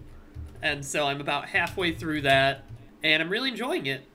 I think that the atmosphere and sort of the episode tones are really interesting to me. I like them a lot. Specifically Morio. I think the background, and I know I texted you this, Brandon, but I think JoJo is really an anime that it kind of gains another level when it's animated versus as a manga. Not that the manga's bad ever, because that's what I read for part 3, and I really enjoyed it, and there were certain episodes with Oingo Boingo that I wanted to watch are my favorite characters. But yeah, I just think it's been really interesting, and I'm excited to see how the latter half goes. Yeah, I would say, like, as far as, like, having seen parts 1 through 5, like, in the anime, I would say that, one, whoever's directing it, they're doing, like, a fantastic job of really, like, bringing the manga to life in a unique way. Absolutely. And I think part 4 in particular is the one that they really nailed it on. I think part 3, there's some things about, like, the animation style that, like, at least in some parts, where I feel like they could have maybe done a little better, but it was still really top tier for adapting it. And then part 5 kind of takes a step back from part 4, like, for me personally, in terms of, like, you don't really notice a lot of those things from the earlier seasons where, like, there's, like, a lot of, like, color changes and the stuff where, like, you'd see, like, the words vibrate on screen, like all those JoJo meme type stuff. You don't really see that a lot in part 5. But I would say part 4 is where they really nailed it by making it like a super unique and top tier experience compared to the manga, where like it kind of transcends it and makes it a lot better. And I am happy to see what you're going to think of the second half, because I think that's the better half for me. But the earlier part 2, where it's like kind of, you know, in part 3, they have to go to Egypt, so like there's this whole, you know, new scene, new fight all the time, whereas in just a small quaint town, it makes it more kind of like down to earth in a way. Yeah, and I like it getting more modern. I think that interests me more. Yeah, that too. I'm really excited for you. I just love it so much when somebody new starts JoJo's. Like, yeah, it's kind I only watched it. I was about to say, I only watched it for the first time like a couple, maybe like 2 years ago. Less maybe, I don't know, but I've watched through it twice, all the way through. And first time through, you know, like part 1, I was mainly just laughing at it because I didn't know what the heck was going on. Part 2, you start to see the potential of it, because you know it's a generational thing to where no characters are really safe. Anything can happen. You start to realize that, and like there's so much potential there. Part 3 felt a little dragged out the first time through. You know, it's so long and almost episodic in a way, a little repetitive. And then, you know, part 4 and 5 were really good. But it's one of those things where, like, towards the end of it, I started to really get into that vibe of JoJo's. Like, I feel like that's such an underrated thing. Like, getting into that vibe changes everything. Because then I rewatched it, and I think part 3 is, like, my favorite part. Like, you just love every aspect of the journey. Not nearly long enough. And I don't know. I'm just really excited for you, my guy. Like one, like, yeah, you're watching it, you're experiencing it. But, like, if you can just get into that vibe, like, the whole groove of JoJo's as a whole, it's such a unique show. I don't know, I love it. It is super unique, yeah, absolutely. It's not like any other battle anime or manga. It's very its own thing. And it's the almost definition of extra. And once you get to be that extra, like, you appreciate it more and you love it. And it's almost got, well, not almost, it definitely has its own subculture in, like, anime fans. No doubt. Yeah, it's definitely kind of gotten out of control with some JoJo fans I've seen, at least just experiencing it through Twitter and whatnot. But I think it's just because it's grown to a point where there are a ton more fans, where I feel like once any fan base grows that much, you're going to have those people that kind of I agree with that, fan base for sure. The name of a lot of the fan bases that you think have bad fans, and a lot of them, it's because that fan base got so big that like those type of people are definitely just more likely to be. They might not be the majority, but they're definitely usually the loudest. Yeah, like look at Rick and Morty, my favorite anime. Oh yeah. I love Rick and Morty, like one of my favorite shows. But like, yeah, there are some people that. You see those meme videos of the guy screaming at McDonald's for Szechuan sauce, right? Szechuan sauce, That's not the whole fan base, but you see more and more of those videos, and you're like, Yeah. Super excited for you, one though. thing. Yeah. I am super excited. Thanks, guys. So, Brandon, what have you been reading / watching? Well, I recently got caught up with Chainsaw Man. I've been watching some Gintama, slowly getting through it. It's still very early in. I'm finishing my first complete rewatch of GX, because I did a lot of did a research for it for the video, because like back in the day I was super into the original series, but when GX came around I only saw like bits and pieces as it was airing. So this is like my first true experience of it. So that's exciting. I started reading a manga called Black Cat, which is an older shonen. Oh, that was my first anime. Or, I don't know. I'm liking it so far. I'm not very far, though. Awesome. It's kind of like about, the best way to describe it is like Hitmen, sort of. But like, they're just kind of like getting... bounty hunters-ish? Yeah, like bounty hunters where like... I guess Hitman's not the right word. Basically, like you said, like bounty hunters where they're, they get a target, they capture them, make money. Sometimes dead, sometimes alive, sometimes both. It used to be in Jump, didn't it? Or I don't know if it used to be in Jump. It was definitely a shonen. It's a Shonen Jump manga. I think it's about 20 volumes long. So it's like it's got a decent size of it. I'm not sure like how popular it was back in the day or anything, because I don't really know much about it. It just kind of caught my eye. So I'm like, all right, I'm going to give it a shot. Other than that, I haven't really been watching too much else other than just keeping up with the weekly stuff, monthly stuff. I will say though, like for Gintama in particular, like it's supposed to be this series that is like very like it has a very big reputation. Yeah, I'm excited for your hot take here. Yeah, because like a lot of people like put it up there like in their top 5. Like it's supposed to be that good, But so far, it's been kind of underwhelming for me. It's kind of like an episodic comedy right now with like little bits of like characterization and, you know, plot sprinkled in here and there. But the fact that it's episodic hasn't really given me anything to like latch onto. You know, obviously, like since it's a comedy, like some of the jokes make me chuckle here and there. But I'm just waiting for like apparently these quote unquote serious arcs of Gintama where like it really quote unquote gets good. So I'm just gonna you know make it a slow burn because I'm definitely like enjoying it, but I'm not impressed. That's what I say about it. That's kind of how I am, but I'm only like 8 episodes in, so I'm like not even nearly as much as you on Gintama. But as far as Black Cat, fun fact, my avatar for my YouTube channel, I just remember telling the artist, I was like, make it like Train Heartnet, but different hair or whatever. Yeah, I was interested that his name was Train, of all things. Just like... I know. But he was like one of my favorite characters growing up, and I don't think it was necessarily any amount of depth to him, really, like, because, I don't know, I don't remember a ton about the show, but I just remember thinking he was really cool. He was like one of the first anime I ever watched, so a lot of nostalgia there. I probably need to rewatch that at some point. I'm interested in hearing how you end up liking it as a, you know, as a... complete thing. Non-starry-eyed kid, first discovering anime. Oh, I will certainly let you know as I get through it. I'm probably only like 20 chapters in, maybe. I haven't got that far yet. Just reading in the downtime now that I have the Shonen Jump app, which is super nice, by the way.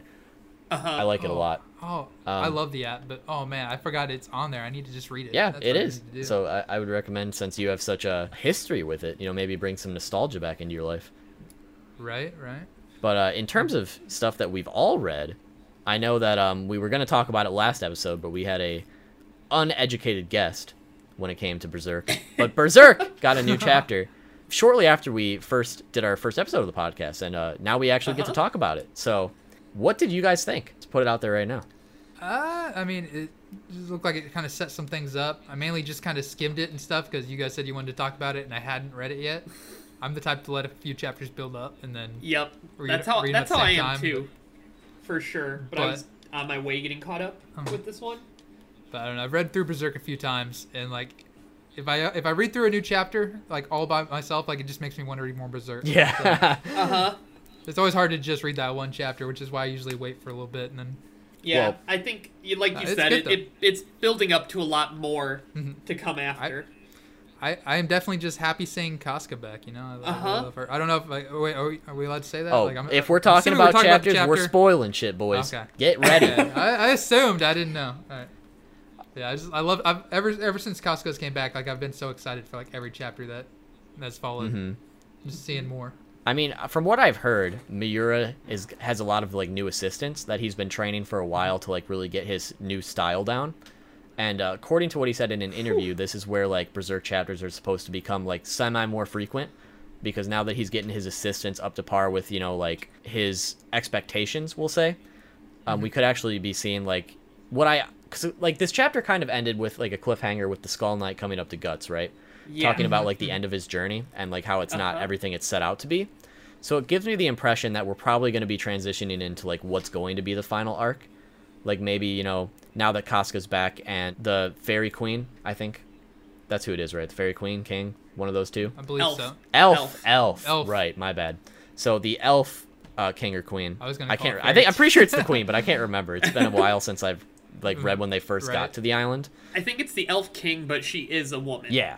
So now that she's saying that she's going to be helping get Casca's like mental state back to where it should be, I feel like Guts is basically going to have to somehow confront Griffith at some point. Like, I feel like we're going to be building up to this final conflict eventually.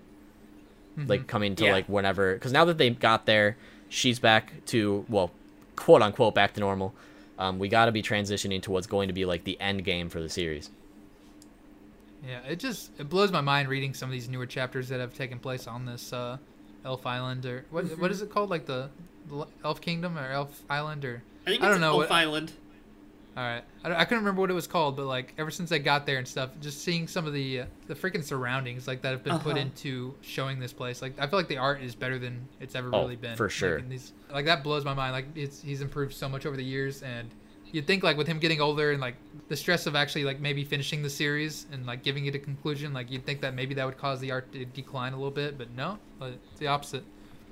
Yeah, and Brandon, when you were saying about getting assistance, imagine how big of an honor that would be to be an assistant for Berserk. I know, right? And that imagine. art style. It's crazy. Right. And like I just like the one panel that I think of in terms of like peak Berserk art is when Griffith is on top of like the gigantic hulking I don't even remember his name, but like the somewhat dictator like guy. Yeah. And the Skull Knight's there. Oh my god, why can't I think of his name? Starts with the Z. Frick. Zod. For some reason, like, Zed was coming to my mind, but I knew that wasn't right. Zod is, like, I don't know, that panel just always brings me back to, like, I don't know, peak Berserk, and it's just gotten better since then. It's crazy to, like, just read, like, the first arc and see how far he's come as an artist alone. Right. Because I know, Yeah, like... I really... Go ahead. I was just going to say, since you've been, like, reading through it, like, you know, you've been catching up, you've been able to see a more recent perspective of, like, how he began versus where he's at now. Yeah, and I think there's a lot more... I mean, not that there ever wasn't world building, because obviously the first arc is like 100 chapters. Mm-hmm. And a lot of that is world building up to the climax of that arc. But I think that he just never lets anything be. Everything always has a purpose. Mm-hmm. And I think reading through it all the way straight, like I have, you can see a lot of those characters come back and go away and how they've changed. And it's really fascinating. And yeah, like you said, clearly... Like, just from looking at the art, you can see the detail in the eyes now, and sort of, like, it's incredible. Because, like, I know also really... in terms of that, like, Jordan has been reading Berserk for years now, so he got to experience all the hiatuses, like, when they were on the ship, for instance, whereas we got to, like, just experience it straight through with, like, good pacing. No, that's what I was about to bring up, was just how, like, you realize how different a lot of stuff is whenever you're experiencing it in like a binge format compared to week to week. So like while things seem to be going so slow right now, like Spooks was saying, when I first caught up, like the boat arc was like starting. So and waiting for so long on every single boat chapter, it felt like forever. It felt like they literally spent years on a boat. So, you know, Guts was just always on a boat. I'll always remember that boat. But you know, I went back and reread it after that, and the pacing of that arc, like seeing how well it flowed and how it didn't drag on whenever you were reading through all the way, it honestly kind of blew my mind a little bit, like how that works. Yeah, that's I don't fascinating. know. Like it's one of those things where it's hard. That's why it's hard for me to almost go year to year with Berserk chapters, with the annual chapter and whatnot. But yeah, I know with Hunter x Hunter, I'm gonna have to go back and reread this whole arc because every like time a new one comes out, I'm like, what are they doing? It's all words too. There's like no pictures. It's like a novel, dude. Yeah, I think like he's still explaining. With like the last few chapters I remember from Hunter x Hunter, I feel like they're getting into the meat of what the Secession arc is going to be. Yeah. But obviously there's still things they need to introduce, and like they actually need to get, you know, interactions happening between all the sons and daughters. It's going to be interesting. Dude, not just that. Togashi's still freaking introducing like new Nen concepts. Oh, I know. He's like, this is how this works. I'm like, what? Like, isn't this is the most fleshed out system? Like, that makes sense and is balanced and everything in all of anime and manga. And, like, he's still adding more to it that just elaborates on it. It's crazy. Further. And I'm like, it blows my mind. Man. But I'm really excited for that to come back. Going back to Berserk and how Evan was saying, everything has a purpose. You know, I really can't wait to see the whole purpose of that nose being. Like, I feel like... we know a little bit from the wiki. The I got a omnipotent link being. To slide your way, George. I saw the Wiki page, but like I can't wait to actually see the canon chapter on it if we get one. I feel like that's gonna be more towards the very latter end of the series, maybe an epilogue of sorts. But the last panel is just the nose creature. yeah, you know, a little bit before you know, whoever's we're viewing the story through is ended, but you know, I feel like that'll be interesting. Nothing else. I'm really excited for it. I mean, speaking of noses, I feel like one of the things that like in Berserk that I'm most interested to see is what's going to end up happening with the Behelit or Behelit that Guts has been hanging on to since like the first arc. So I feel like that's going to come back into play somehow, whether it be he himself, quote unquote, using it, or it's going to be somebody else in his party or somebody completely different, because, you know, it's kind of insinuated that they are like a piece of destiny in a way. Like, since he has it right now, he is carrying it to where it is fated to be at some point in time, whether that be for him or for somebody else completely. I'm just interested to see where that ends up, because it's kind of like this plot thread that's been there the whole time that has yet to like really take form. And not only that, Guts is my favorite character in all of anime or manga. So, like, it kind of goes without saying that, yes, he's human. He's one of the most human characters we've ever gotten to know in any medium. And I know I sound like a fanboy saying that. I'm probably just kind of rambling on a little bit about that. But as far as foreshadowing and stuff goes, like, there's always one scene I remember reading of, I don't know if it's like his dark side. I'm trying to think back on the Berserk armor, where it shows the dog and like he almost rapes Casca. Yep. And seeing the fact that he's capable of that, and seeing how well it was elaborated upon, the reasoning for it back whenever Griffith did it. As much as like we love to hate on Griffith and say Griffith did everything wrong, and we see everything through Guts because he's the protagonist and everything, they may not be as different as like we like to think they are. And I don't know, I'd love to almost see that explored a little bit, like a little bit more based on that foreshadowing. Mm-hmm. Like, because they've obviously taken very different paths, and Griffith's giving into Destiny, and Guts has fought it. But yeah, and I think I don't know. There's such perfect foils. Like, that's what they're placed up to be, right? Like, you look at their armors and everything; it's so opposite. Yeah. And so I think they're compared and contrasted all the time. But yeah, I don't know. And I think you're right. That idea, that concept sounds so fascinating to me, of how similar situations are approached differently. Like you said, the rape of Casca, right? And I think seeing that Guts was capable of that. Like I remember that just hit me hard. I was like, man, like, because he literally is like basically dedicating his life to protecting the shell of the girl that he once loved, and then but like he's still capable of giving into those, losing himself. Like, losing himself. Yeah, in that. So I will say, like, when it comes to Griffith in particular, I feel like that's like the point where basically anybody who could still sympathize with Griffith kind of like was like, all right, what the fuck are you doing, bro? At least for me personally, because if I can even though it's, you know, not cool, I can totally understand like why he would sacrifice his friends, right? Because they go through that whole speech about how like, oh well, you've already kind of stomped on this many people to get to this goal, so what's just a few more, right? Like, even though they're your dearest friends and the people you respect the most. Like, you've already sacrificed lives, countless lives, to reach this goal, and now here's your chance. So I would understand why he would do that, but I always kind of just was, like, very confused on why he would take that extra dominance phase, like, right after all that. I don't know. It just... I think there's a few different reasons for it, and, like, the various analysis I've seen of it and stuff, and also just reading it myself a few times. But I think the meat and potatoes of it is simply the fact that after those steps were taken, like you said, it was kind of elaborated upon why he did it. Like, he didn't want all the sacrifices to go to waste. He sacrificed his friends. It was kind of built up upon that he was getting jealous of Guts. But after he became Femto, I guess you'd call it, after he went through that transformation, there's a lot of people that say he, like, lost his humanity. And I don't agree with that, but I think it's more so that he started to embody everything wrong with humanity, if that makes sense. Like, he started to... He was no longer himself, but he started to embody that part of humanity that we like to pretend doesn't exist. That part of humanity that, as we saw, even Guts is capable of whenever he loses himself. Like that, I don't know. Like, it's just, he started to embody that darker side of humanity that we like to pretend isn't there. Yeah, and I think... And I'm probably rambling a little bit. But no, I think you're totally onto something, because I think the first time I ever read, like, even the first chapter or few arcs of Berserk, you know, it comes across as an allegory, right? So that everything stands for something else. And I think that's very embodied with Guts' name, right? Most allegories, they're pretty upfront with what the characters represent. Some of them are more subtle, but whatever. But Guts clearly is like masculinity, sort of like courage and stuff like that to go against things. And so push it all down and fight through. And and so I think that you're right. There is going to be some contrast with Griffith and what he represents as that negativity of humanity. I mean, Berserk as a whole, like, just literally loves to explore the whole nuances of humanity. Like the whole, whenever it goes into the whole philosophy, I like to say philosophy. It's like the world's religion behind what do you call it? The idea of evil.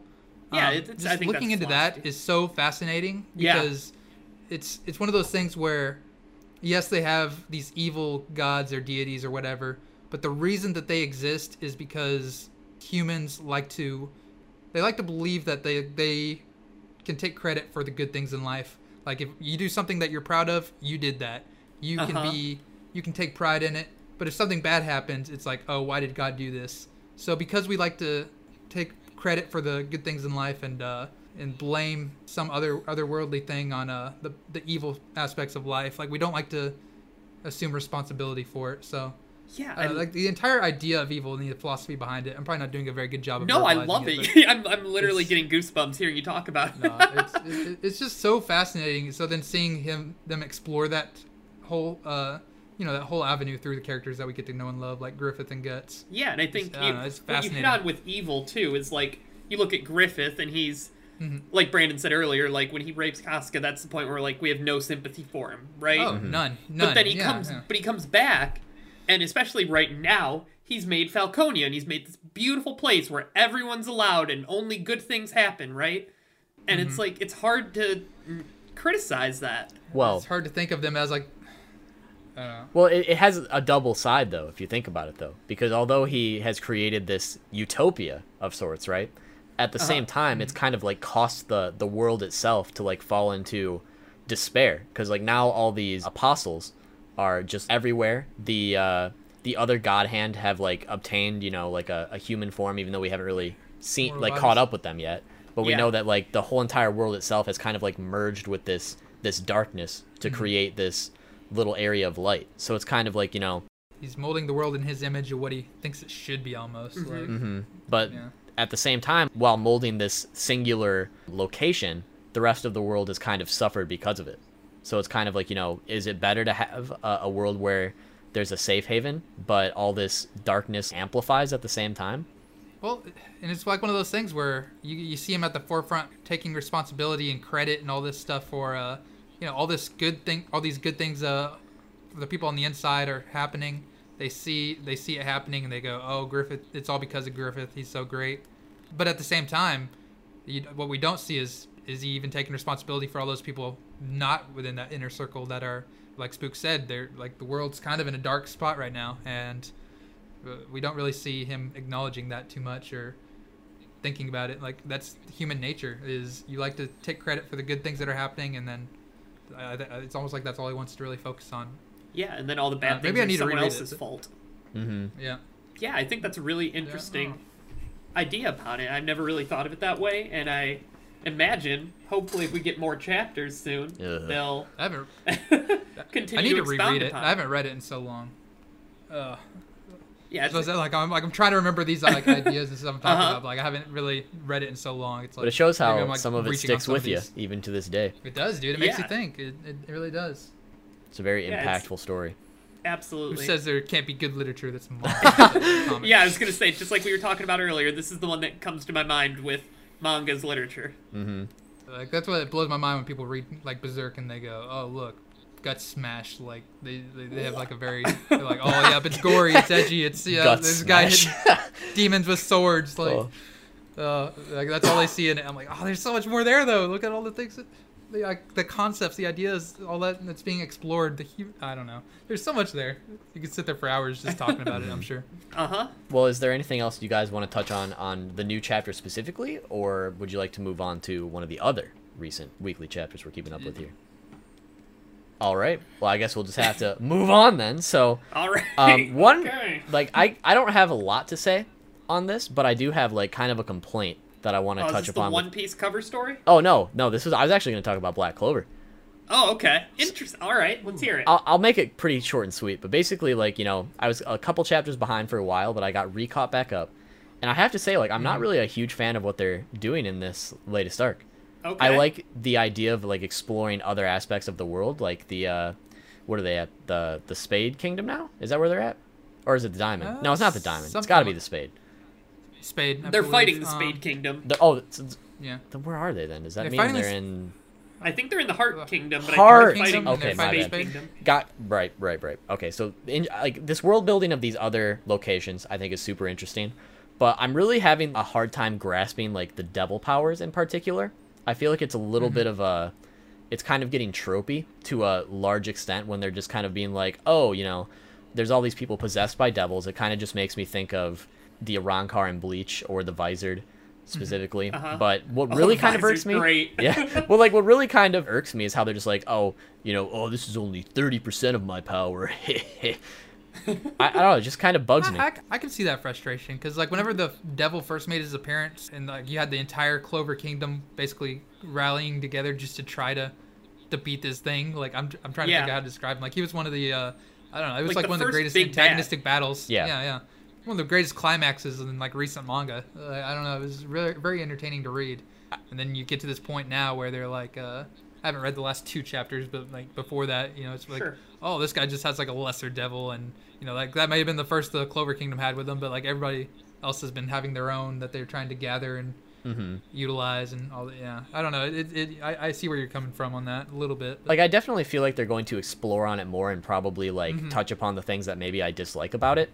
I just feel like we need a little more context, and you know, obviously this is going to be a big question answered later, like of how people obtain these devils, right, and like how they get possessed by them. But I think the fact that, you know, it really gives them this like huge power boost, like it's just kind of introducing like, you know, another level of power creep that always happens with long running shonen. Dragon Ball being the best example of how that can really backfire. So I just feel like the fact that they have, you know, they're specifically talking about like, oh, you know, I'm a A-level mage, or I have I'm using 50%. I think it's like 0 levels. Yeah. Oh yeah, numbers, right. So they have like these different, you know, levels to like what kind of mage you are now, and there's percentages of power they can tap into. I just feel like it's getting a little bit to the point where it's going to be hard to really like match up people now, because they're either going to have to like really improve to that level, just like all the characters we know, or things are just going to get even further down the line to the point where it's going to be like almost impossible to see where the characters came from in the first place. Because what I liked about Black Clover was how like simple the magic was, and I feel like now it's just kind of gotten out of proportion. I don't know. That's actually almost one of the things that I had like mixed feelings on with Black Clover in the very beginning. Was a lot of the royals and stuff you saw never really worked on their magic very much. It was all based on natural talent. So like it was cool seeing some of them like change their mindset with that and then start to improve. But like even now, a lot of those that are 0 level or whatever are the ones that have certain rare, I guess you'd call them elements. I don't know, like spatial magic and dark magic in Yami's case, or things like that are just very, very seldom seen. So I don't know. Like I feel like that's always kind of been there a little bit. Like the guy with steel magic, he can advance a little ways, but you put him against the emperor or whatever, the Magic King, whatever. Always forget what he's called. Like, I think it's just the Wizard Magic King. Emperor. Oh, it is the Emperor. King, the Wizard King.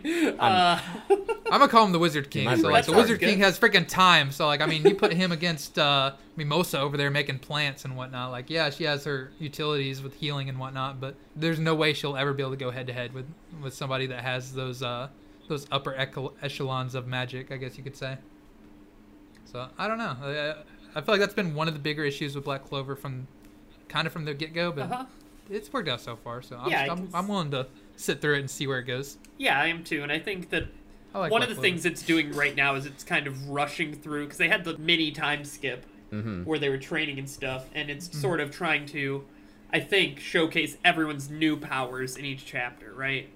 Yeah. And that's pretty fair. I don't know. And so I think they're gonna hopefully show that background of training and sort of what they focused on. They did that a little bit in the previous chapter. Yeah. They'll probably just save that for the anime fillers.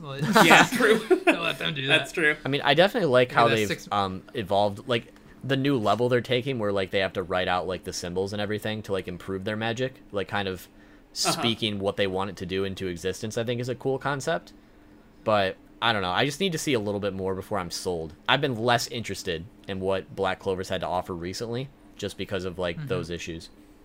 More or less. And they're kind of rushing it a little bit too. It seems like. I mean, they might be a little bit, but Black Clover's always been really, really fast paced. Maybe that's just because like I started out trying to read or watch the first couple episodes of the anime, and then like literally everything within those episodes was in the first chapter. But like literally, like I feel like the manga moved so fast; it bounces from thing to thing to thing to thing, and I don't know. It's always been a very, very, very fast paced, very, very tropey in a lot of ways. It's still managed to keep my interest, and I think it's very good. So I don't know. I'm willing to see where they go with it, but I feel like it's almost always had a lot of those issues that you guys are mentioning and touching upon. They might just be like a little bit more noticeable here recently. Yeah, and I think that I guess my big issue is the lack of background and backstory to this. Because it seemed like once like you said, it is very fast paced, but once it hit the time skip, every chapter is something new. like you said, and it's a little bit jarring. Like, yeah, there were fight skips and stuff like that when they were fighting the big devil, but it was more coherent than it is right now because we had the backstory of why everything was going on. Yeah. Yeah, I can say that, but that could also be fixed later, which... Yeah, I agree, absolutely. Which, same with my problems, those could even be fixed later, too. I would just say that my biggest concern is with this power creep they're introducing right now. Like, because whenever you power creep, there's going to come a point where you need to one-up that again, and then it's like, if the devils themselves right now are kind of like this staple of like, okay, this is the strongest thing we have to deal with, you know, what comes after that? Like, it's just going to keep getting further and further away from, like, what it used to be. And sometimes that works. Sometimes it does, but sometimes it can get very outlandish. Dragon Ball Z. Dragon. Walk the dragon. Dragon Ball. No, that's pretty impressive. We're going to get copyright for that? Maybe. I hope not, but I'm sorry. I guess in terms of complaints then, if we want to transition over to One Piece. Yeah, let's hear your cover story. Well, I have 0 issues on One Piece ever. I mean, it's kind of like, I've already talked about it on Twitter and stuff like that, so I'll keep it short. Basically, I just kind of think it's upsetting how, like, in the cover story, which if you're not a manga reader for One Piece, basically at the start of every chapter, Oda usually does some sort of just, like, one-off drawing, or he starts a cover story, which is basically where we catch up with other characters in the story and what they're up to right now. Just very short, one-page things of what they're doing, and it goes across, like, a little mini arc, you could say. And the current one has been focusing on Beji and his wife Chiffon, and basically they are trying to go find Lola, her sister, so that they can meet up right now. And it's gotten to a point where the latest chapter, we just see one of like Big Mom's tart ships or whatever they're called, and on it looks to be Pound, which if you'll remember during Whole Cake, Pound was their father, and he made like a sacrifice for the daughter he never got to meet for her to get away. And it's just kind of like a really impactful moment from that arc that, you know, kind of stuck with me. And I feel like showing that, you know, he's alive after that, it just kind of wastes what that moment was supposed to be. I don't know how you guys feel about it, but...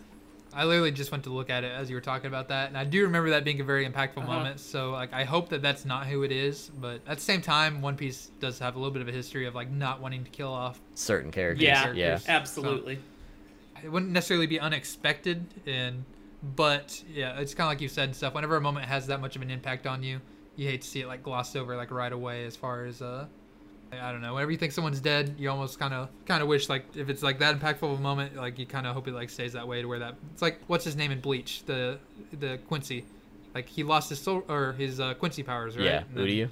It's not nearly as impactful because he gets them like right back. So I just thought it was funny how like in the filler arc for Bleach, like not to go off topic, but in the Bount arc, they gave him his powers back again just to get rid of them again before it goes back to the canon story. It's just really stupid. Right. It's like it's not nearly as impactful that way compared to like the first time where it's a big sacrifice, major moment, and it's the big sacrifice where he decides like I know I'll never be able to use these powers again, but like I really like this moment is that important. Like I don't know, like it kind of takes the seriousness away from those type of moments. So I feel you on that. And I think especially with deaths, as an audience, we're invested in these characters, right? Even a side character for an arc that's not, you know, it's not like he's part of the main gang, but he sacrifices himself, and so we as an audience grieve for that character death. Mm-hmm. Sometimes those are the most impactful characters, all right? Absolutely. Yes, I'm talking about Senior Pink, so like, and that's why Senior Pink hit me hard. All right. It just feels like, you know, wasting what they originally sacrificed themselves for, just to be like, oh yeah, they're fine. And I think psychologically that frustration is like, we grieved, we accepted the loss of this character, and now they're back all of a sudden. Yep. So like all our time and energy and emotions were wasted in that moment. Yeah, big facts. Just something frustrating. But had to talk about it. No, One Piece definitely like isn't perfect. I could criticize it if I tried, but at the end of the day, I do trust in Oda. So let's cross our fingers and I don't know. Hope it's not done too poorly or executed too poorly. Yeah. Like I remember getting a little bit worried when I saw that Big Mom had amnesia there. For a bit. But, like, at the end of the day, I was like, you know what? It's Oda. I'm gonna trust in it. Or, like whenever time travel was introduced. And he handled that really well. Like, you know, it's one direction. Like, they didn't necessarily travel through time. They literally just kind of jumped into the future. Jumped into a future point in time, and they can't go back. Yeah, so, like, it's handled really well, but, like, whenever you hear those initial things, that can be a little bit worrying. So, at the end of the day, I trust in you, Oda. Yeah, I do too. I trust in you. I mean, obviously, like, it's not going to be the worst thing in the world to see the man, like, actually get to meet his daughters and whatnot. I just upset with they gave him this huge moment just to take that away. I don't know. No, I feel you. Well, I'm not sure if we have anything else to say on the latest chapter of One Piece, but No, if I sure not, I haven't read it. I'm oh, two did you say you chapters sure behind, do or you honestly. sure don't? Sure, do not. Okay, well then we can just move straight into kind of like the outlier or the supreme chapter of this week, which was My Hero Oh. Academia. I mean, That's right. I we finally forgot got about that completely. Shigaraki waking up. Oh, man. And we finally got the information of what they're trying to do with him. Like, we Yep. kind of had an idea, but now we know, like, the full, like, actual details behind it. And I say they did it, like, they brought that forth really well. Because you know he's going to be the successor to All for One this whole time, but you don't really know Yeah. how that's going to happen. And now we finally know that the Doctor has the ability to duplicate quirks through his research. So the actual power of All for One is now going to Shigaraki, while All for One has, like, a copy of his original power. And I just feel like the start of this, like, little arc about raiding this hospital has become about, like, oh, this is the day that heroes disappeared. Oh, I'm definitely excited to see what the aftermath of this is. Like, this would be a great time to do time skip or something after this, I feel like, if they wanted to. I feel like I don't know maybe what to not. expect. Like, I don't know Have like how. a I really Shippuden don't either. almost. Yeah, like, I don't know how huge of an event this is going to end up being, but like, But it's it made out seems to be huge to like, me, yeah. Uh-huh. I don't know. Or the best type of One Piece where they're like, all right, now we got to do something 2 years later. Like, Yeah. maybe not, but I could see it. I think Shigaraki's whole arc has been really, really well done. I was Mm-hmm. early on, I Oh, was he's- very critical of him, and I didn't think he was the greatest character. I just wanted his backstory, and now that I've gotten it, I am fully bought in to Shigaraki as a villain, For sure. fully sympathetic to him, which I think is the best kind of villains that you can have. I think Agree 100%. Like, no, go ahead. I think it's also kind of interesting how he started out just being like, you know, just wants to destroy for the sake of it. And over the course of his journey, he's kind of like figured out exactly why he wants to do that and like Yep. what he's going to do to achieve it. Because like before, it's just they introduce him as the villain and he himself doesn't even know what he wants to do yet. And I think it's an interesting He's concept just to a show them gamer. like, yeah, it's an interesting concept to show them like, to show him find that inspiration. Yeah, it's just been a really great journey. That's one of my favorite. I'm honestly like a huge My Hero Academia fanboy, right? Yeah. So like I probably gush about the series a little bit more than most people, and probably more than I should. But like literally, whenever I made a video talking about why you should watch My Hero Academia, it was literally one of the main things I talked about in that video was just like how some of the villains might seem so simple and basic at first. Like they're like, all right, you guys heroes, we villains, we fight. Like that. Like that's literally what Yeah. it seemed like when I watched or season 1. Was not very impressed. But it's like you said, Shigaraki at the very start is a frustrated kid who's mad at the world. He doesn't really know how to channel that frustration or what it's all even really about. But like, there's so many societal aspects of that My Hero Academia explores, like issues with their society. Yeah, and We especially get to with see Stain. more, get to see more nuanced and polarizing characters like Stain and stuff Oh my explored, gosh. and throughout the entire journey and stuff. As Deku grows and starts to see the world in a more broad spectrum, so does Shigaraki, and I don't know. I love that entire like approach to it all, where this villain that we saw who wasn't the best villain in season 1 has kind of grown also throughout the entire series. Like the chapters that focus on the villains in the series have been some of my all-time favorites. Yeah, Like absolutely agree. honestly, my second favorite villains in Shonen compared to behind only like Hunter x Hunter is overall. If I had to say, I don't know, that's probably like a bit of an overstatement because you do have like Rurouni Kenshin and Yu Yu Hakusho and Yeah. JoJo's and all that out there, but I don't know. But yeah, I think you're right, especially the Villain League arc where it was just focused on them. I don't remember the specific title. My they had Villain when they went Academia. against. Is that what it was Yeah. called? Yeah, Yeah. yeah, you're right. Yeah, it's called My Villain Academia. And I thought that was so good because even with, is it Double or Twice. Split? Twice. Twice, There we go. twice. Yeah, his whole story was phenomenally done. That is one of my favorite anime story arcs F or in the character chat. arcs. Dude, I freaking love Twice, and Uh-huh. like it's one of those things where they introduce so many villains at once. Whenever like Stain's influence spread, Yeah, you suddenly had Dobby, you suddenly had Toga, you suddenly had Spinner and Twice and all those dudes, and they all just seemed kind of generic at first, but then we just learned more and more about some of them throughout. They've gotten their own arcs. Toga and Twice were a lot more endearing. We're still learning about Dobby, but there's still like a lot of stuff being set up with Spinner about like how he doesn't even really like, he idolized Stain. Like he wasn't even he was like the nerdy otaku kid that was made fun of because he looks like a lizard. Yep. So like he didn't really get along well with society, and he sees a lot wrong with it like Stain did. And now he's kind of questioning like, why am I here with, like, why am I following Shigaraki? Like I don't even really know anymore. So like he might betray the League of Villains at some point. Like we don't know. I Like can there's see so that. much, all these individual motivations going on, and you just got love to see it. Yeah, and I think Stain is for sure, as of right now, on probably my top 10, top 5 list of villains in any form of media. Mm-hmm. Dude, they're up there. But you know who, I was watching season 4, and you know who grew on me so much that I did not think they would? Is it Gentle? Who? The freaking Gentle, dude. I freaking love Gentle. Gentle. I like the Gentle. bomb. I like Gentle a He's lot. the bomb, dude.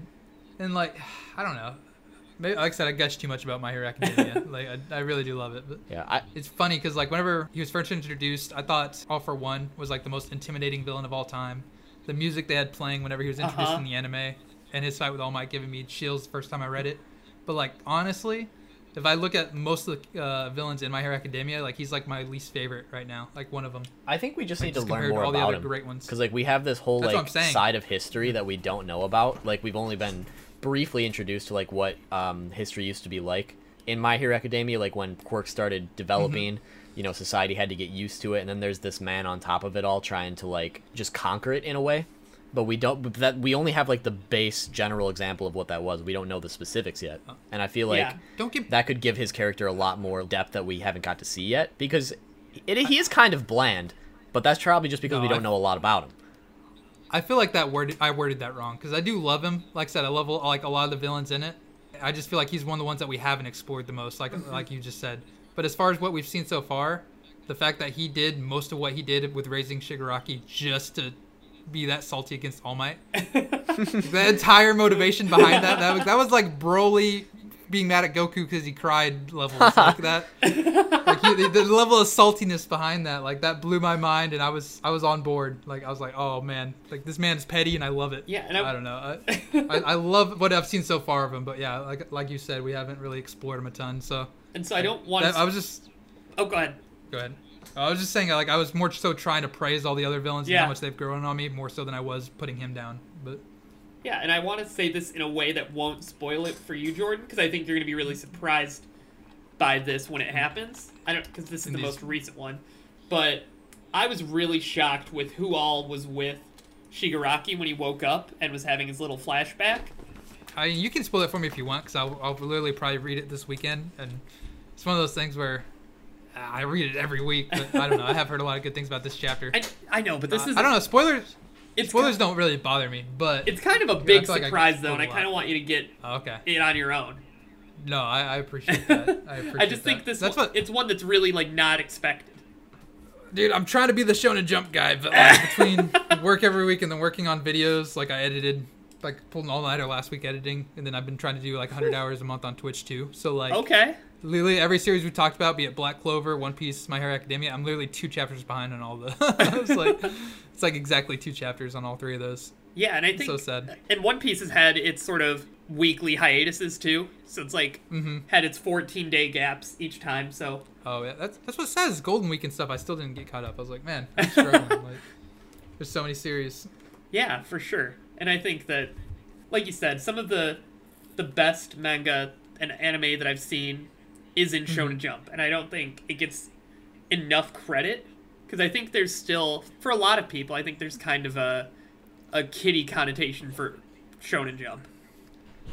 In a way, like I can see kind of where that comes from because they do almost like to keep that same. I don't know, like the editors and stuff kind of know what sells, so they try to almost kind of push that in times where I wish they wouldn't. Sure. And I don't know, like it's weird because like Weekly Shonen Magazine and Shonen Jump have kind of gone back and forth over the years. Uh-huh. So like some of my favorite manga artists might not be as popular, but they're from some of the series that like I really like Domestic Girlfriend or Major or Hajime no Ippo even. Like all those are from like Weekly Shonen Magazine right now. Like they're not in Jump. So like those two have been kind of going back and forth. And with so many like freaking top tier series being put out in Weekly Shonen Magazine, and some of the recent things I've seen put into Jump with all the big flagship series ending, I don't know, dude. It might flip around here soon. Like, I don't think it will with all the... I mean, the fact that Naruto and Bleach and stuff are still really relevant. Yeah. Like, I could definitely see that mindset changing a little bit, for sure. And I think... I just know those two went back and forth a lot. Yeah, and I think if you look at, like you said, some of the ones that are taking the place of the big threes, they're a little bit more... edgy is such a goofy word for it, but, like, they're a little bit more... Mature. They have a little more adult moments. Yeah, mature. Like, okay, let me give an example of, like, what I don't like about recent Shonen Jump, right? Okay. So, like, it'll be a little bit of a spoiler of what I don't like about one of the newest series. Okay. Called Bone Collection. So, like, it introduced, like, kind of a generic world. It's kind of, like, something I'm kind of biased against, but it still really sold me on the first chapter, right? And, like, I said that when I made a video 4 hours after the first chapter came out, and I was just kind of giving my first thoughts on it. Yeah. Let me see if I can get Bone Collection pulled up. I'm, like, having trouble finding it. I'm trying to remember what exactly it was. But basically, the second chapter wasn't bad. And then literally in the last couple pages, all right, his brother is in, like, this profession that he wants to be in. He's, like, one of the top guys. And he sees him doing something that he's not supposed to do. So, you think it's going to be, like, this whole big thing, and you see it progressing. And literally, the last 2 pages, the girl literally just rips off the brother's clothes. He's wearing, like, a girl's swimsuit underneath. And then after that, like, he's basically... her slave doing everything she says. So, like, instead of, like, him getting onto him and blackmailing him, turning him into the authorities, like, she literally just rips it off, like, rips off his clothes, sees that he's wearing, like, a school swimsuit or something, like, she could tell. Yeah. And then, like, because of that, he's, like, blackmailed into, oh, yeah, okay, everything's fine now. My pleasure, I'll give you a massage, back rub, or whatever. I'll bow down to you, my master. And that's the twist in the last 2 pages. And, like, that disappointed me so freaking hard. I don't know. I don't know if, like, they're trying to push, like, a whole gag thing in, like, all the Jump manga, or because it didn't seem like a gag manga up till that point. But, like, I don't know. Like, imagine Bleach, like, that being the resolution of chapter 2 or something. Like Ichigo's dad's onto him or something, and they literally just rip off his clothes, and he's wearing, like, a girl's school swimsuit or something. Like, I don't know. Like, well, I feel like that's the twist. I mean, at the same time, though, like, while you're definitely right where a lot of the new manga being introduced are kind of, stale in a way, I feel like Shonen Jump is also kind of matured with a lot of its other series, too. Like, it's definitely... they've been trying new things that are a lot, like, darker from what they're used to. Because, like, look at, like, Chainsaw Man and Promise Neverland, for instance. Like, imagine showing that to somebody and being like, oh, yeah, this isn't Shonen Jump. Most people probably wouldn't notice that right off the bat, because it doesn't really feel like a shonen series at first, at least. I love all those series. I love Act Age. I love Chainsaw Man. I love Promise Neverland. And, like, I'm not the biggest fan of Jujutsu Kaisen, although I know a lot of people love it, and that's a little bit darker. But all those came out around the same time. And then Gintama ended, right? Like, Gintama ended, and, like, since then, every series that comes out has been either gag manga or, like, they wanted to try to be, like, have a lot of gags in it. And I don't know what it is with, like, a lot of them just aren't hitting home for me. I don't know. Like, this seemed like more of a serious series, is why I say that. Okay. Like, yeah. Until, like, the end of that second chapter, I'm like, that happens. I'm like, are you kidding me? Like, that's the way they choose to take it. Like, I don't know. It completely destroyed my immersion. Like, it destroyed my hopes and dreams for the series. Like, I'm almost like, I just want to write it off after 2 chapters. I never do that, but I don't know. I've just never seen such, like, a big dramatic tone shift that quick. 23 chapters and it's fine, and then page 24, 25, you're like, what's going on?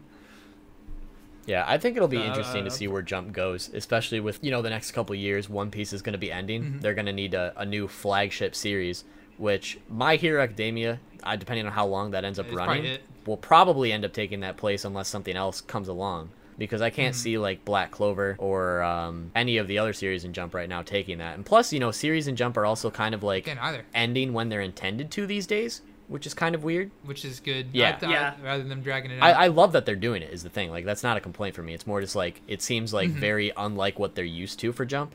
Because usually they're super into, like, pressuring them to go as long as possible so they can really capitalize and make a lot of money on it. Because obviously they don't want to have something end that's making them a lot of money. But it's just also interesting to see them introduce more concepts that are kind of seinen-ish rather than just straight up shonen. Because, like, honestly, I feel like a lot of that is because they passed up on Attack on Titan, and look at how successful that became in a different magazine. Well, and one of their, I know it's still shonen, but one of the biggest hits in Jump of all time is Death Note. Like, True. I mean, True. There's an audience there. Yeah, I think they're just starting to learn from their mistakes, more or less. because like they basically got the one shot for Attack on Titan, and they're like, hey, this is good, but we need to make it, you know, not as like kid friendly. Yeah, we need to make it a little more kid friendly, basically. And he was like, no, I'm not doing that. So I think they're learning from the fact that they could have had something super successful if they would have just given in to the author's like original vision instead of trying to change everything. I don't know. I agree on some level, but there's actually something I read earlier today on Twitter. Ooh. It sounded great, but then like I started to think about it. Let's see if I can find this tweet right here. All right, it says Jump has created the Shonen Jump School, a course in which aspiring mangaka will be able to learn stuff directly from like Shonen Jump editors and even famous mangaka, such as yada yada yada. But like as great as that is, like you're like great, like all this young talent could kind of learn from editors and other authors and stuff.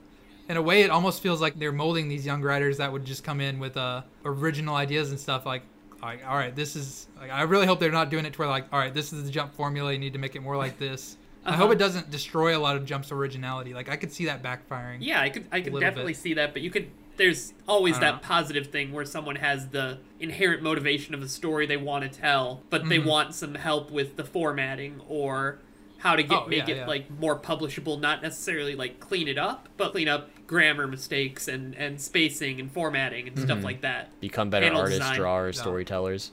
Yeah, I wish I was optimistic because like I definitely see that there could be a lot of positives and stuff there. I just know like with the corporate landscape, they're trying to like they know what sells, and I just hope they're not trying to push that too hard. And I hope there's not like great stories that could be good just ruined from it because I know this happened before in the past. Yeah. Like I feel like stories like Bleach and stuff would have been a lot better had they like not forced the author to keep going with it, like things like that. Yeah. Like you said, I'm really happy that like they're actually letting Demon Slayer end whenever they want it to or whatever. Things like Promise that. Neverland. And the Promised Neverland. Those are two series that if they tried to keep dragging it on, they'd probably fall off a cliff. Like, it's one of those things where they kind of had a goal from the outset. So if you try to push past that, it's gonna decline. So I guess Brandon, before you left, I wanted to ask. I said this in a very non-spoilery way because I thought it was kind of a big reveal. But in My Hero, what did you think of all the people grabbing onto Shigaraki towards the end? Like, what did I the specific feel about one that? I'm thinking of? Yeah. Are you talking about Nana in particular? Yeah. well, like we're talking about spoilers in the latest chapter, so I don't feel like it's gonna be like huge for people who are listening to this segment. I imagine they're caught up at this point. But I feel like it is kind of weird in a way if it's like symbolizing that they're like pushing him into this or if they're trying to hold him back. Because I guess obviously it kind of seems like his family in particular are trying to like hold him and stop him from going into like this darkness. But with her in particular, it almost kind of felt like she was leading him. Like it didn't feel like she was like, I don't know, maybe it's just the way it was drawn that I was getting that impression. But I mean, she was a hero and her family were all about anything but heroes because of her. So I mean, if they're pulling her in one direction and stuff, I could see her pushing him in the other.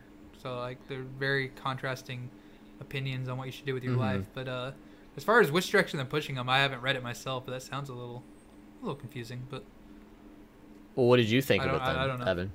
I haven't read the last two chapters. I'm behind. But...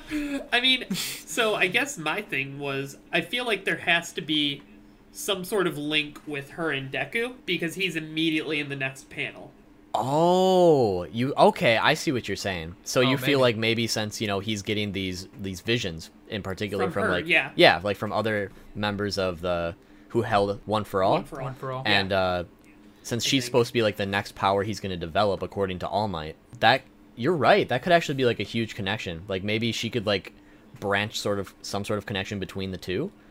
Yeah, and then because then in the end again, Deku says he's coming, and he's like way out, not even close to where Shigaraki is. I missed that. I didn't really put two and two together. That's a good point. That's why I was confused because I known she had been the next power that Deku's going to develop, right? And so I was like, why is she talking to Shigaraki? Like, why is she in that situation? Oh, that's super interesting. I have nothing of value to add to this conversation.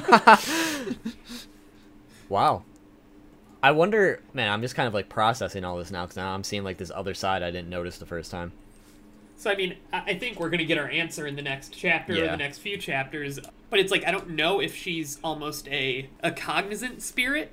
You know what I mean? Yeah. So, like, she could tell him or give him a vision of this or what's going to happen. Well, I feel like she must be in some aspect because I feel like it's kind of implying that One for All like leaves a part of their consciousness with it, like it becomes absorbed into it, because we saw like the first user of One for All actually like interacting with Deku and showing him all like the past and like telling him, you know, giving him information. I feel like it's probably going to be the same concept with every other member. So yeah, but it you know, it also almost leads to the question where they're still aware of what's going on, at least if Nana can see Shigaraki or has some connection there, right? Like, so Shigaraki and Deku are clearly foils for each other. Like you said earlier, Jordan, like they're both growing and changing throughout the series. They're both developing a wider lens on how they view the world and what's shaping their own beliefs and goals and drives. Yeah, and I think eventually that'll lead to a really strong clash of philosophies, which I think is going to be very compelling. But there are all these sort of, maybe this could be one of the hints towards a link between them in some way, because obviously, like, One for All and All for One, that's a saying, they go together. Yeah. And the quirks were developed similarly, right? Like, yeah, they were kind of like meant to foil each other if you think about it. Like, like they each represent the ideals of the brother basically that had it. Yep. So it's now that Shigaraki's gonna have All for One, it's gonna be, you know, the same kind of concept, but you know, years later. All for one, one for all. Oh no. So basically, what you guys are saying is there's ghosts in this chapter. Oh my god, I mean, that sounds to scary. an extent. It's something. It's a little spooky, you could say. It's turning into Bleach. Is what it is. Well, I guess now that we've been going for a while, I think it's art activity time, boys. That's finish her my off. favorite time. So if you guys don't know, I created some art for you guys to enjoy, and also work together to figure out who these characters are. They're pretty well known, and because I know you, Jordan, are a big shonen fan, you know a lot about the genre and about the various places. That's where I drew a lot of my inspiration from, okay? It's all right. I don't know much. Jordan, I need your help, okay? We're working together, please. You'll see. You guys are working together, so it's similarly to your activity, Jordan. It's like Apex all over again. Put me on your back, Spooks. We got this. Oh, Jordan, please. Me and you. You get Spooky dude, half a Jordan point. Spooks, 100 years, Jordan Spook. Okay, I'm ready. You get half a point for the series and a full point for the name, okay? All right. So, All right, Brandon, if you'll do the honors and pull up the first one here. All right, first answer. I'm sorry, not answer. First. No, it's not the answer. Yeah, first drawing on stream. Oh boy. All right, here's the thing, Jordan. Wait, is this from like Shonen Jump manga or? They're all apparently from Shonen Jump. They are all from Shonen Jump, yes. So we have to work together. I think we each get a guess in terms of series and name, correct? But like, yep, and those I'll apply together? The points all go together. All right, so Jordan, all right. What are you thinking in terms of series right now? Initially, I thought there was a panda in Jujutsu Kaisen, but I know that that's not really a panda. That's probably some like lesser-known character from another series. But yeah, it kind of it reminds me of a panda a little bit. So like that was my first thought, but I don't think it is. I mean, looks like some type of monster being. When I think of pandas, for some reason, I kind of think of Yu-Gi-Oh, but I don't know if that's correct. So I don't necessarily want to say it's my guess, but... So feel free to play along in the chat. I don't want you two to look at the chat, but... I will definitely not look at the chat for this one. I don't know. I think I'm going to go with Yu-Gi-Oh for my guess in terms of the series. I don't know what you think here, Jordan. I'm honestly not sure. It looks like some type of demon thing that... I don't know. It looks demonic in a way. I'm going to go with Bleach. Okay, so Yu-Gi-Oh! And Bleach. I'm gonna go with Bleach. All right, and then name guesses. All right, I'm just going to go with... Panda Man. Okay, I don't know. We got one for Panda Man. I'm going to go with... Man. I'm just going to go with generic Evil Panda. Evil Panda. Ooh. Wait. Should I change my name to? Should I just change it to like Hollow Z or something like Hollow H, like just a random Hollow? Like that's what I don't know. A lot of the Hollows have actual Screw names. Believe it or not. You guys are so close. I'm gonna go with Panda Man. Screw it. I'm not going for. What the hell is this? I'm going for half a point. The hit character Giant Panda from Naruto. Oh my god. Giant. Oh. What episode is that? A filler? That has to be a filler. No, it's canon. It's canon. What episode? What episode? Like, I'll what look it up. arc did this occur in? I don't remember. I don't remember off the dome, but. What chapter? Oh my Look god. at him. That's Giant Panda. Frick, dude. Call me a Naruto I don't know how you fan, guys didn't get not. that. Is that a panda? His name is Giant Panda. Damn it! Told you it was a panda I spook. went with evil panda. So- I just didn't know it from. We have 0 points on the board. I mean, realistically, we were kind of close, but not really. All right. You guys were number close. 2. Oh boy. I Is that do from? not know. What do you think, Is that Jordan? like a seven? No, it's not. Like, I was thinking like there's a dog in Seven Deadly Sins, but that looks way I'm trying different. to think. Like the collar is very detailed, and there's these obvious markings on the Mhm. face that's leading me to believe Yeah. this has got to be something I might know. It's shonen, you said? I mean, Yep. I'm Yes. gonna go ahead and say, I know this probably isn't right, but when it comes to anime dogs, I'm gonna go with, what is it, Chocho or Shosho from One Piece? Okay. That's what I'm gonna go with. All right. Jordan, what do you got for us? I don't know. I'm trying to think. 'Cause, you know, it doesn't look like it's from anything I recognize. But I'm just gonna go ahead and say Seven Deadly Sins because I know it has dogs in it. Okay. And I'm gonna say it's Bon in like dog form or something. Bon I in don't dog think that form. makes sense. Okay. I don't even think that makes sense, but like not Bond, but like who's that? Oh no, never mind. I'm thinking of like the guy that looked like Bond. That okay, yeah, that's not it. I don't. Oh, even, it's from I don't Black have a name. Clover. It's from Black Clover. It's the dog Nunnally of the. Oh, from the okay. Agrippa house. Yeah. And also, Oh, the giant panda was summoned by Pain in chapter 377. Oh my god, it Oh, was that's one of stupid. his animals, bro. Oh my god. Oh, that's so stupid. Dang. Look at those. That's not a that's a We're that's a pretty struggling, good Spooks. drawing for that though. I like That the is- shading Thank and you. everything It too. was not easy. I like the collar. Dang. you. So its name is Nunnally. Look at him. Nunnally. Oh. Agrippa. Okay. Damn it. All right, so this is the Yeah, one not a- right here that I am very Now, confident this that is I a know. cake one. This is a cake walk, guys. Okay. So I'm gonna go ahead and say that this is Slide and Go, the hit Look at that hero from Chad. My Hero Academia. I'm All just right, saying Jordan, it right do you off have the a bat, guess? Jordan. I would have guessed My Hero Academia, but Okay. I don't have a name for him. Well, It's probably not though, just because I feel like that'd be too obvious. yeah, But, Uh, but you know, if you guess My Hero Academia, I'm gonna guess something else. Well, Spooks, oh, right? okay, Just so okay. we're working yeah, together. we are right? working Ooh, a new together. strategy. So, you know, so help us out, Jordan. What do we got here? Looks like something from like a Disney film. I don't know. I'm trying to run through all the shonen in my head. Literally looks like something from a Disney film. it does kind of. It's like a stupid looking Mr. Incredible. Yeah. Oh man, what could this be from? He's a Chad. That's for sure. I mean, I'm fairly confident I got the right answer. That So looks- if you You know what? if you have no clue, like I got us, dude. Is it Mineta from My Hero We'll Academia? tag out and say it is Slide and Adult Go Mineta. from My Hero My Academia. Hero, yes, Slide and Go. Look at him. Oh, I knew the exact image. Oh, he was a newer. This was the exact image. Wait, no, did he die right away, or no? Is he like a newer? Well, hero? I mean, like he was part of the.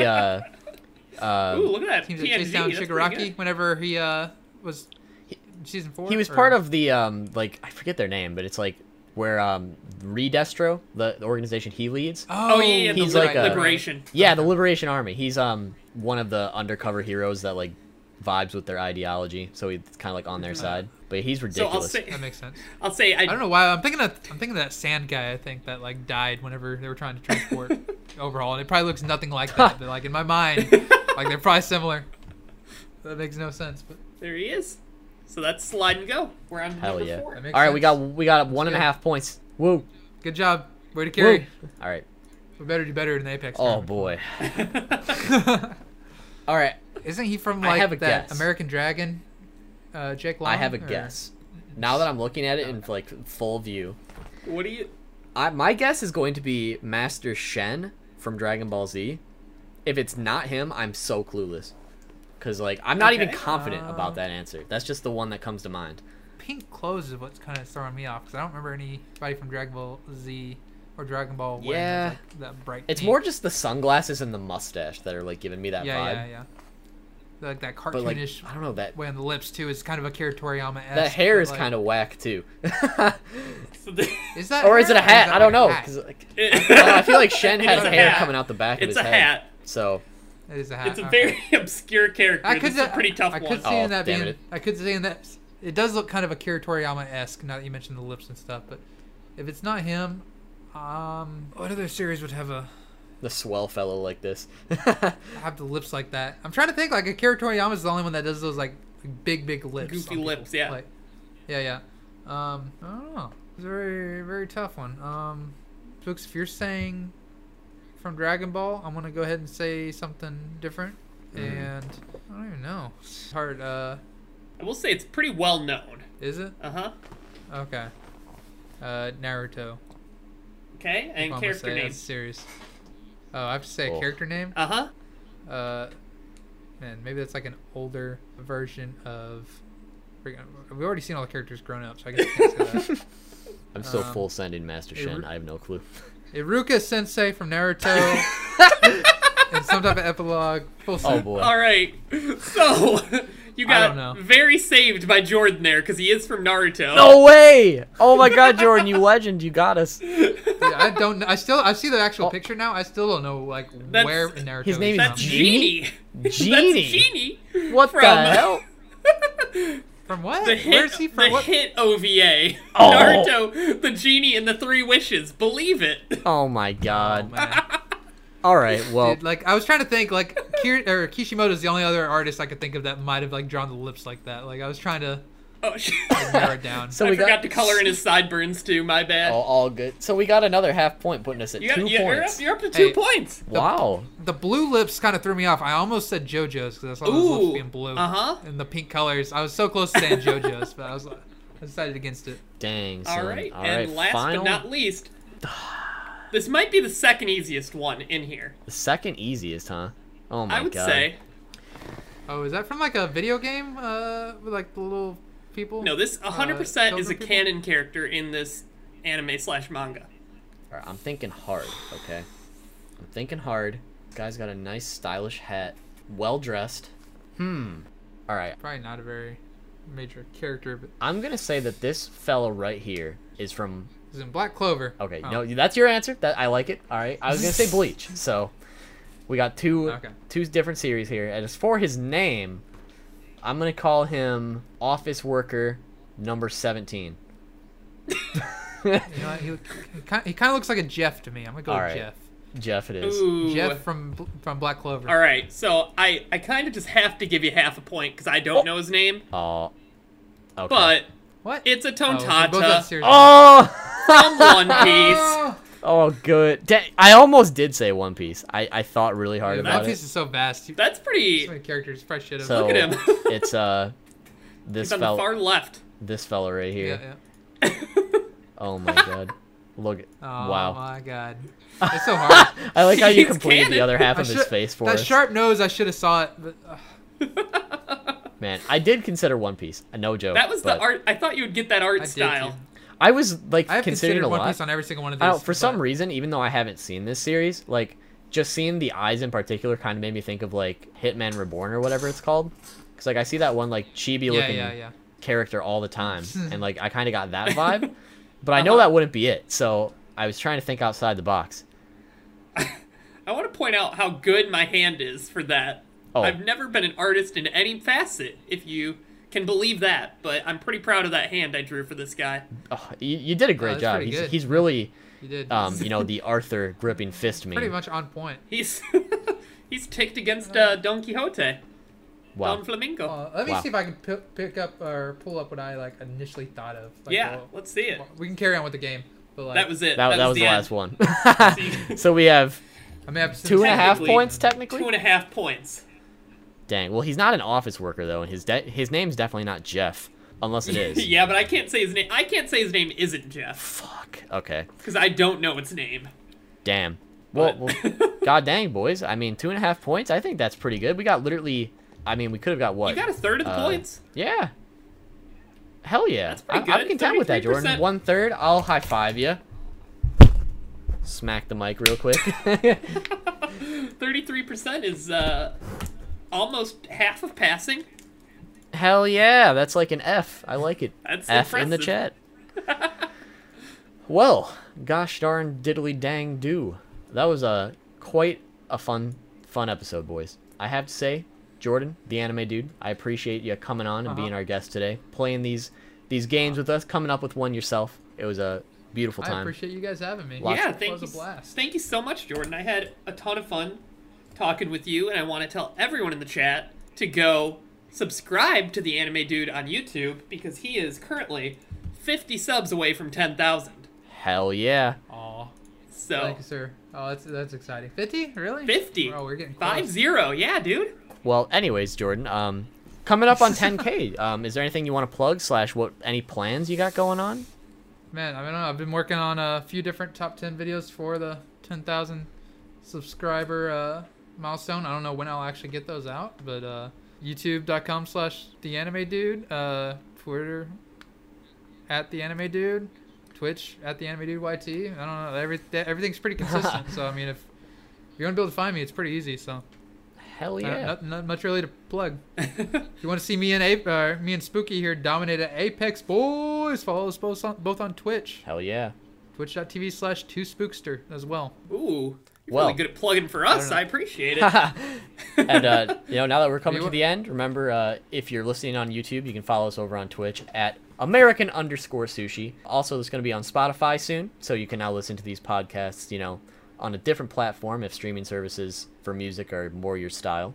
I'm not sure if there's anything else and we got follow to us throw on out there. Twitter. Oh, yes. Sushi_podcast. I think it's just Sushi Podcast. I don't think there's an underscore. Oh, is it? At Sushi Podcast on Jordan do Twitter. it for us. Yeah, Jordan You'll get it had down for us. eventually.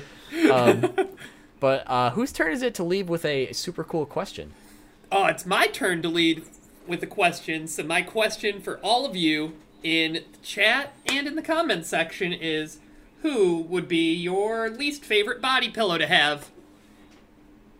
Wow. Okay, I'm Least super anticipating these least answers favorite? in the comments. Please. Least favorite, yeah. That's a good Well, I question. guess you'll have to leave a comment, Jordan. Tell us what Ooh, you're yeah, thinking. Jordan. Give it some thought. I'll have to leave one. I'll have to think on that.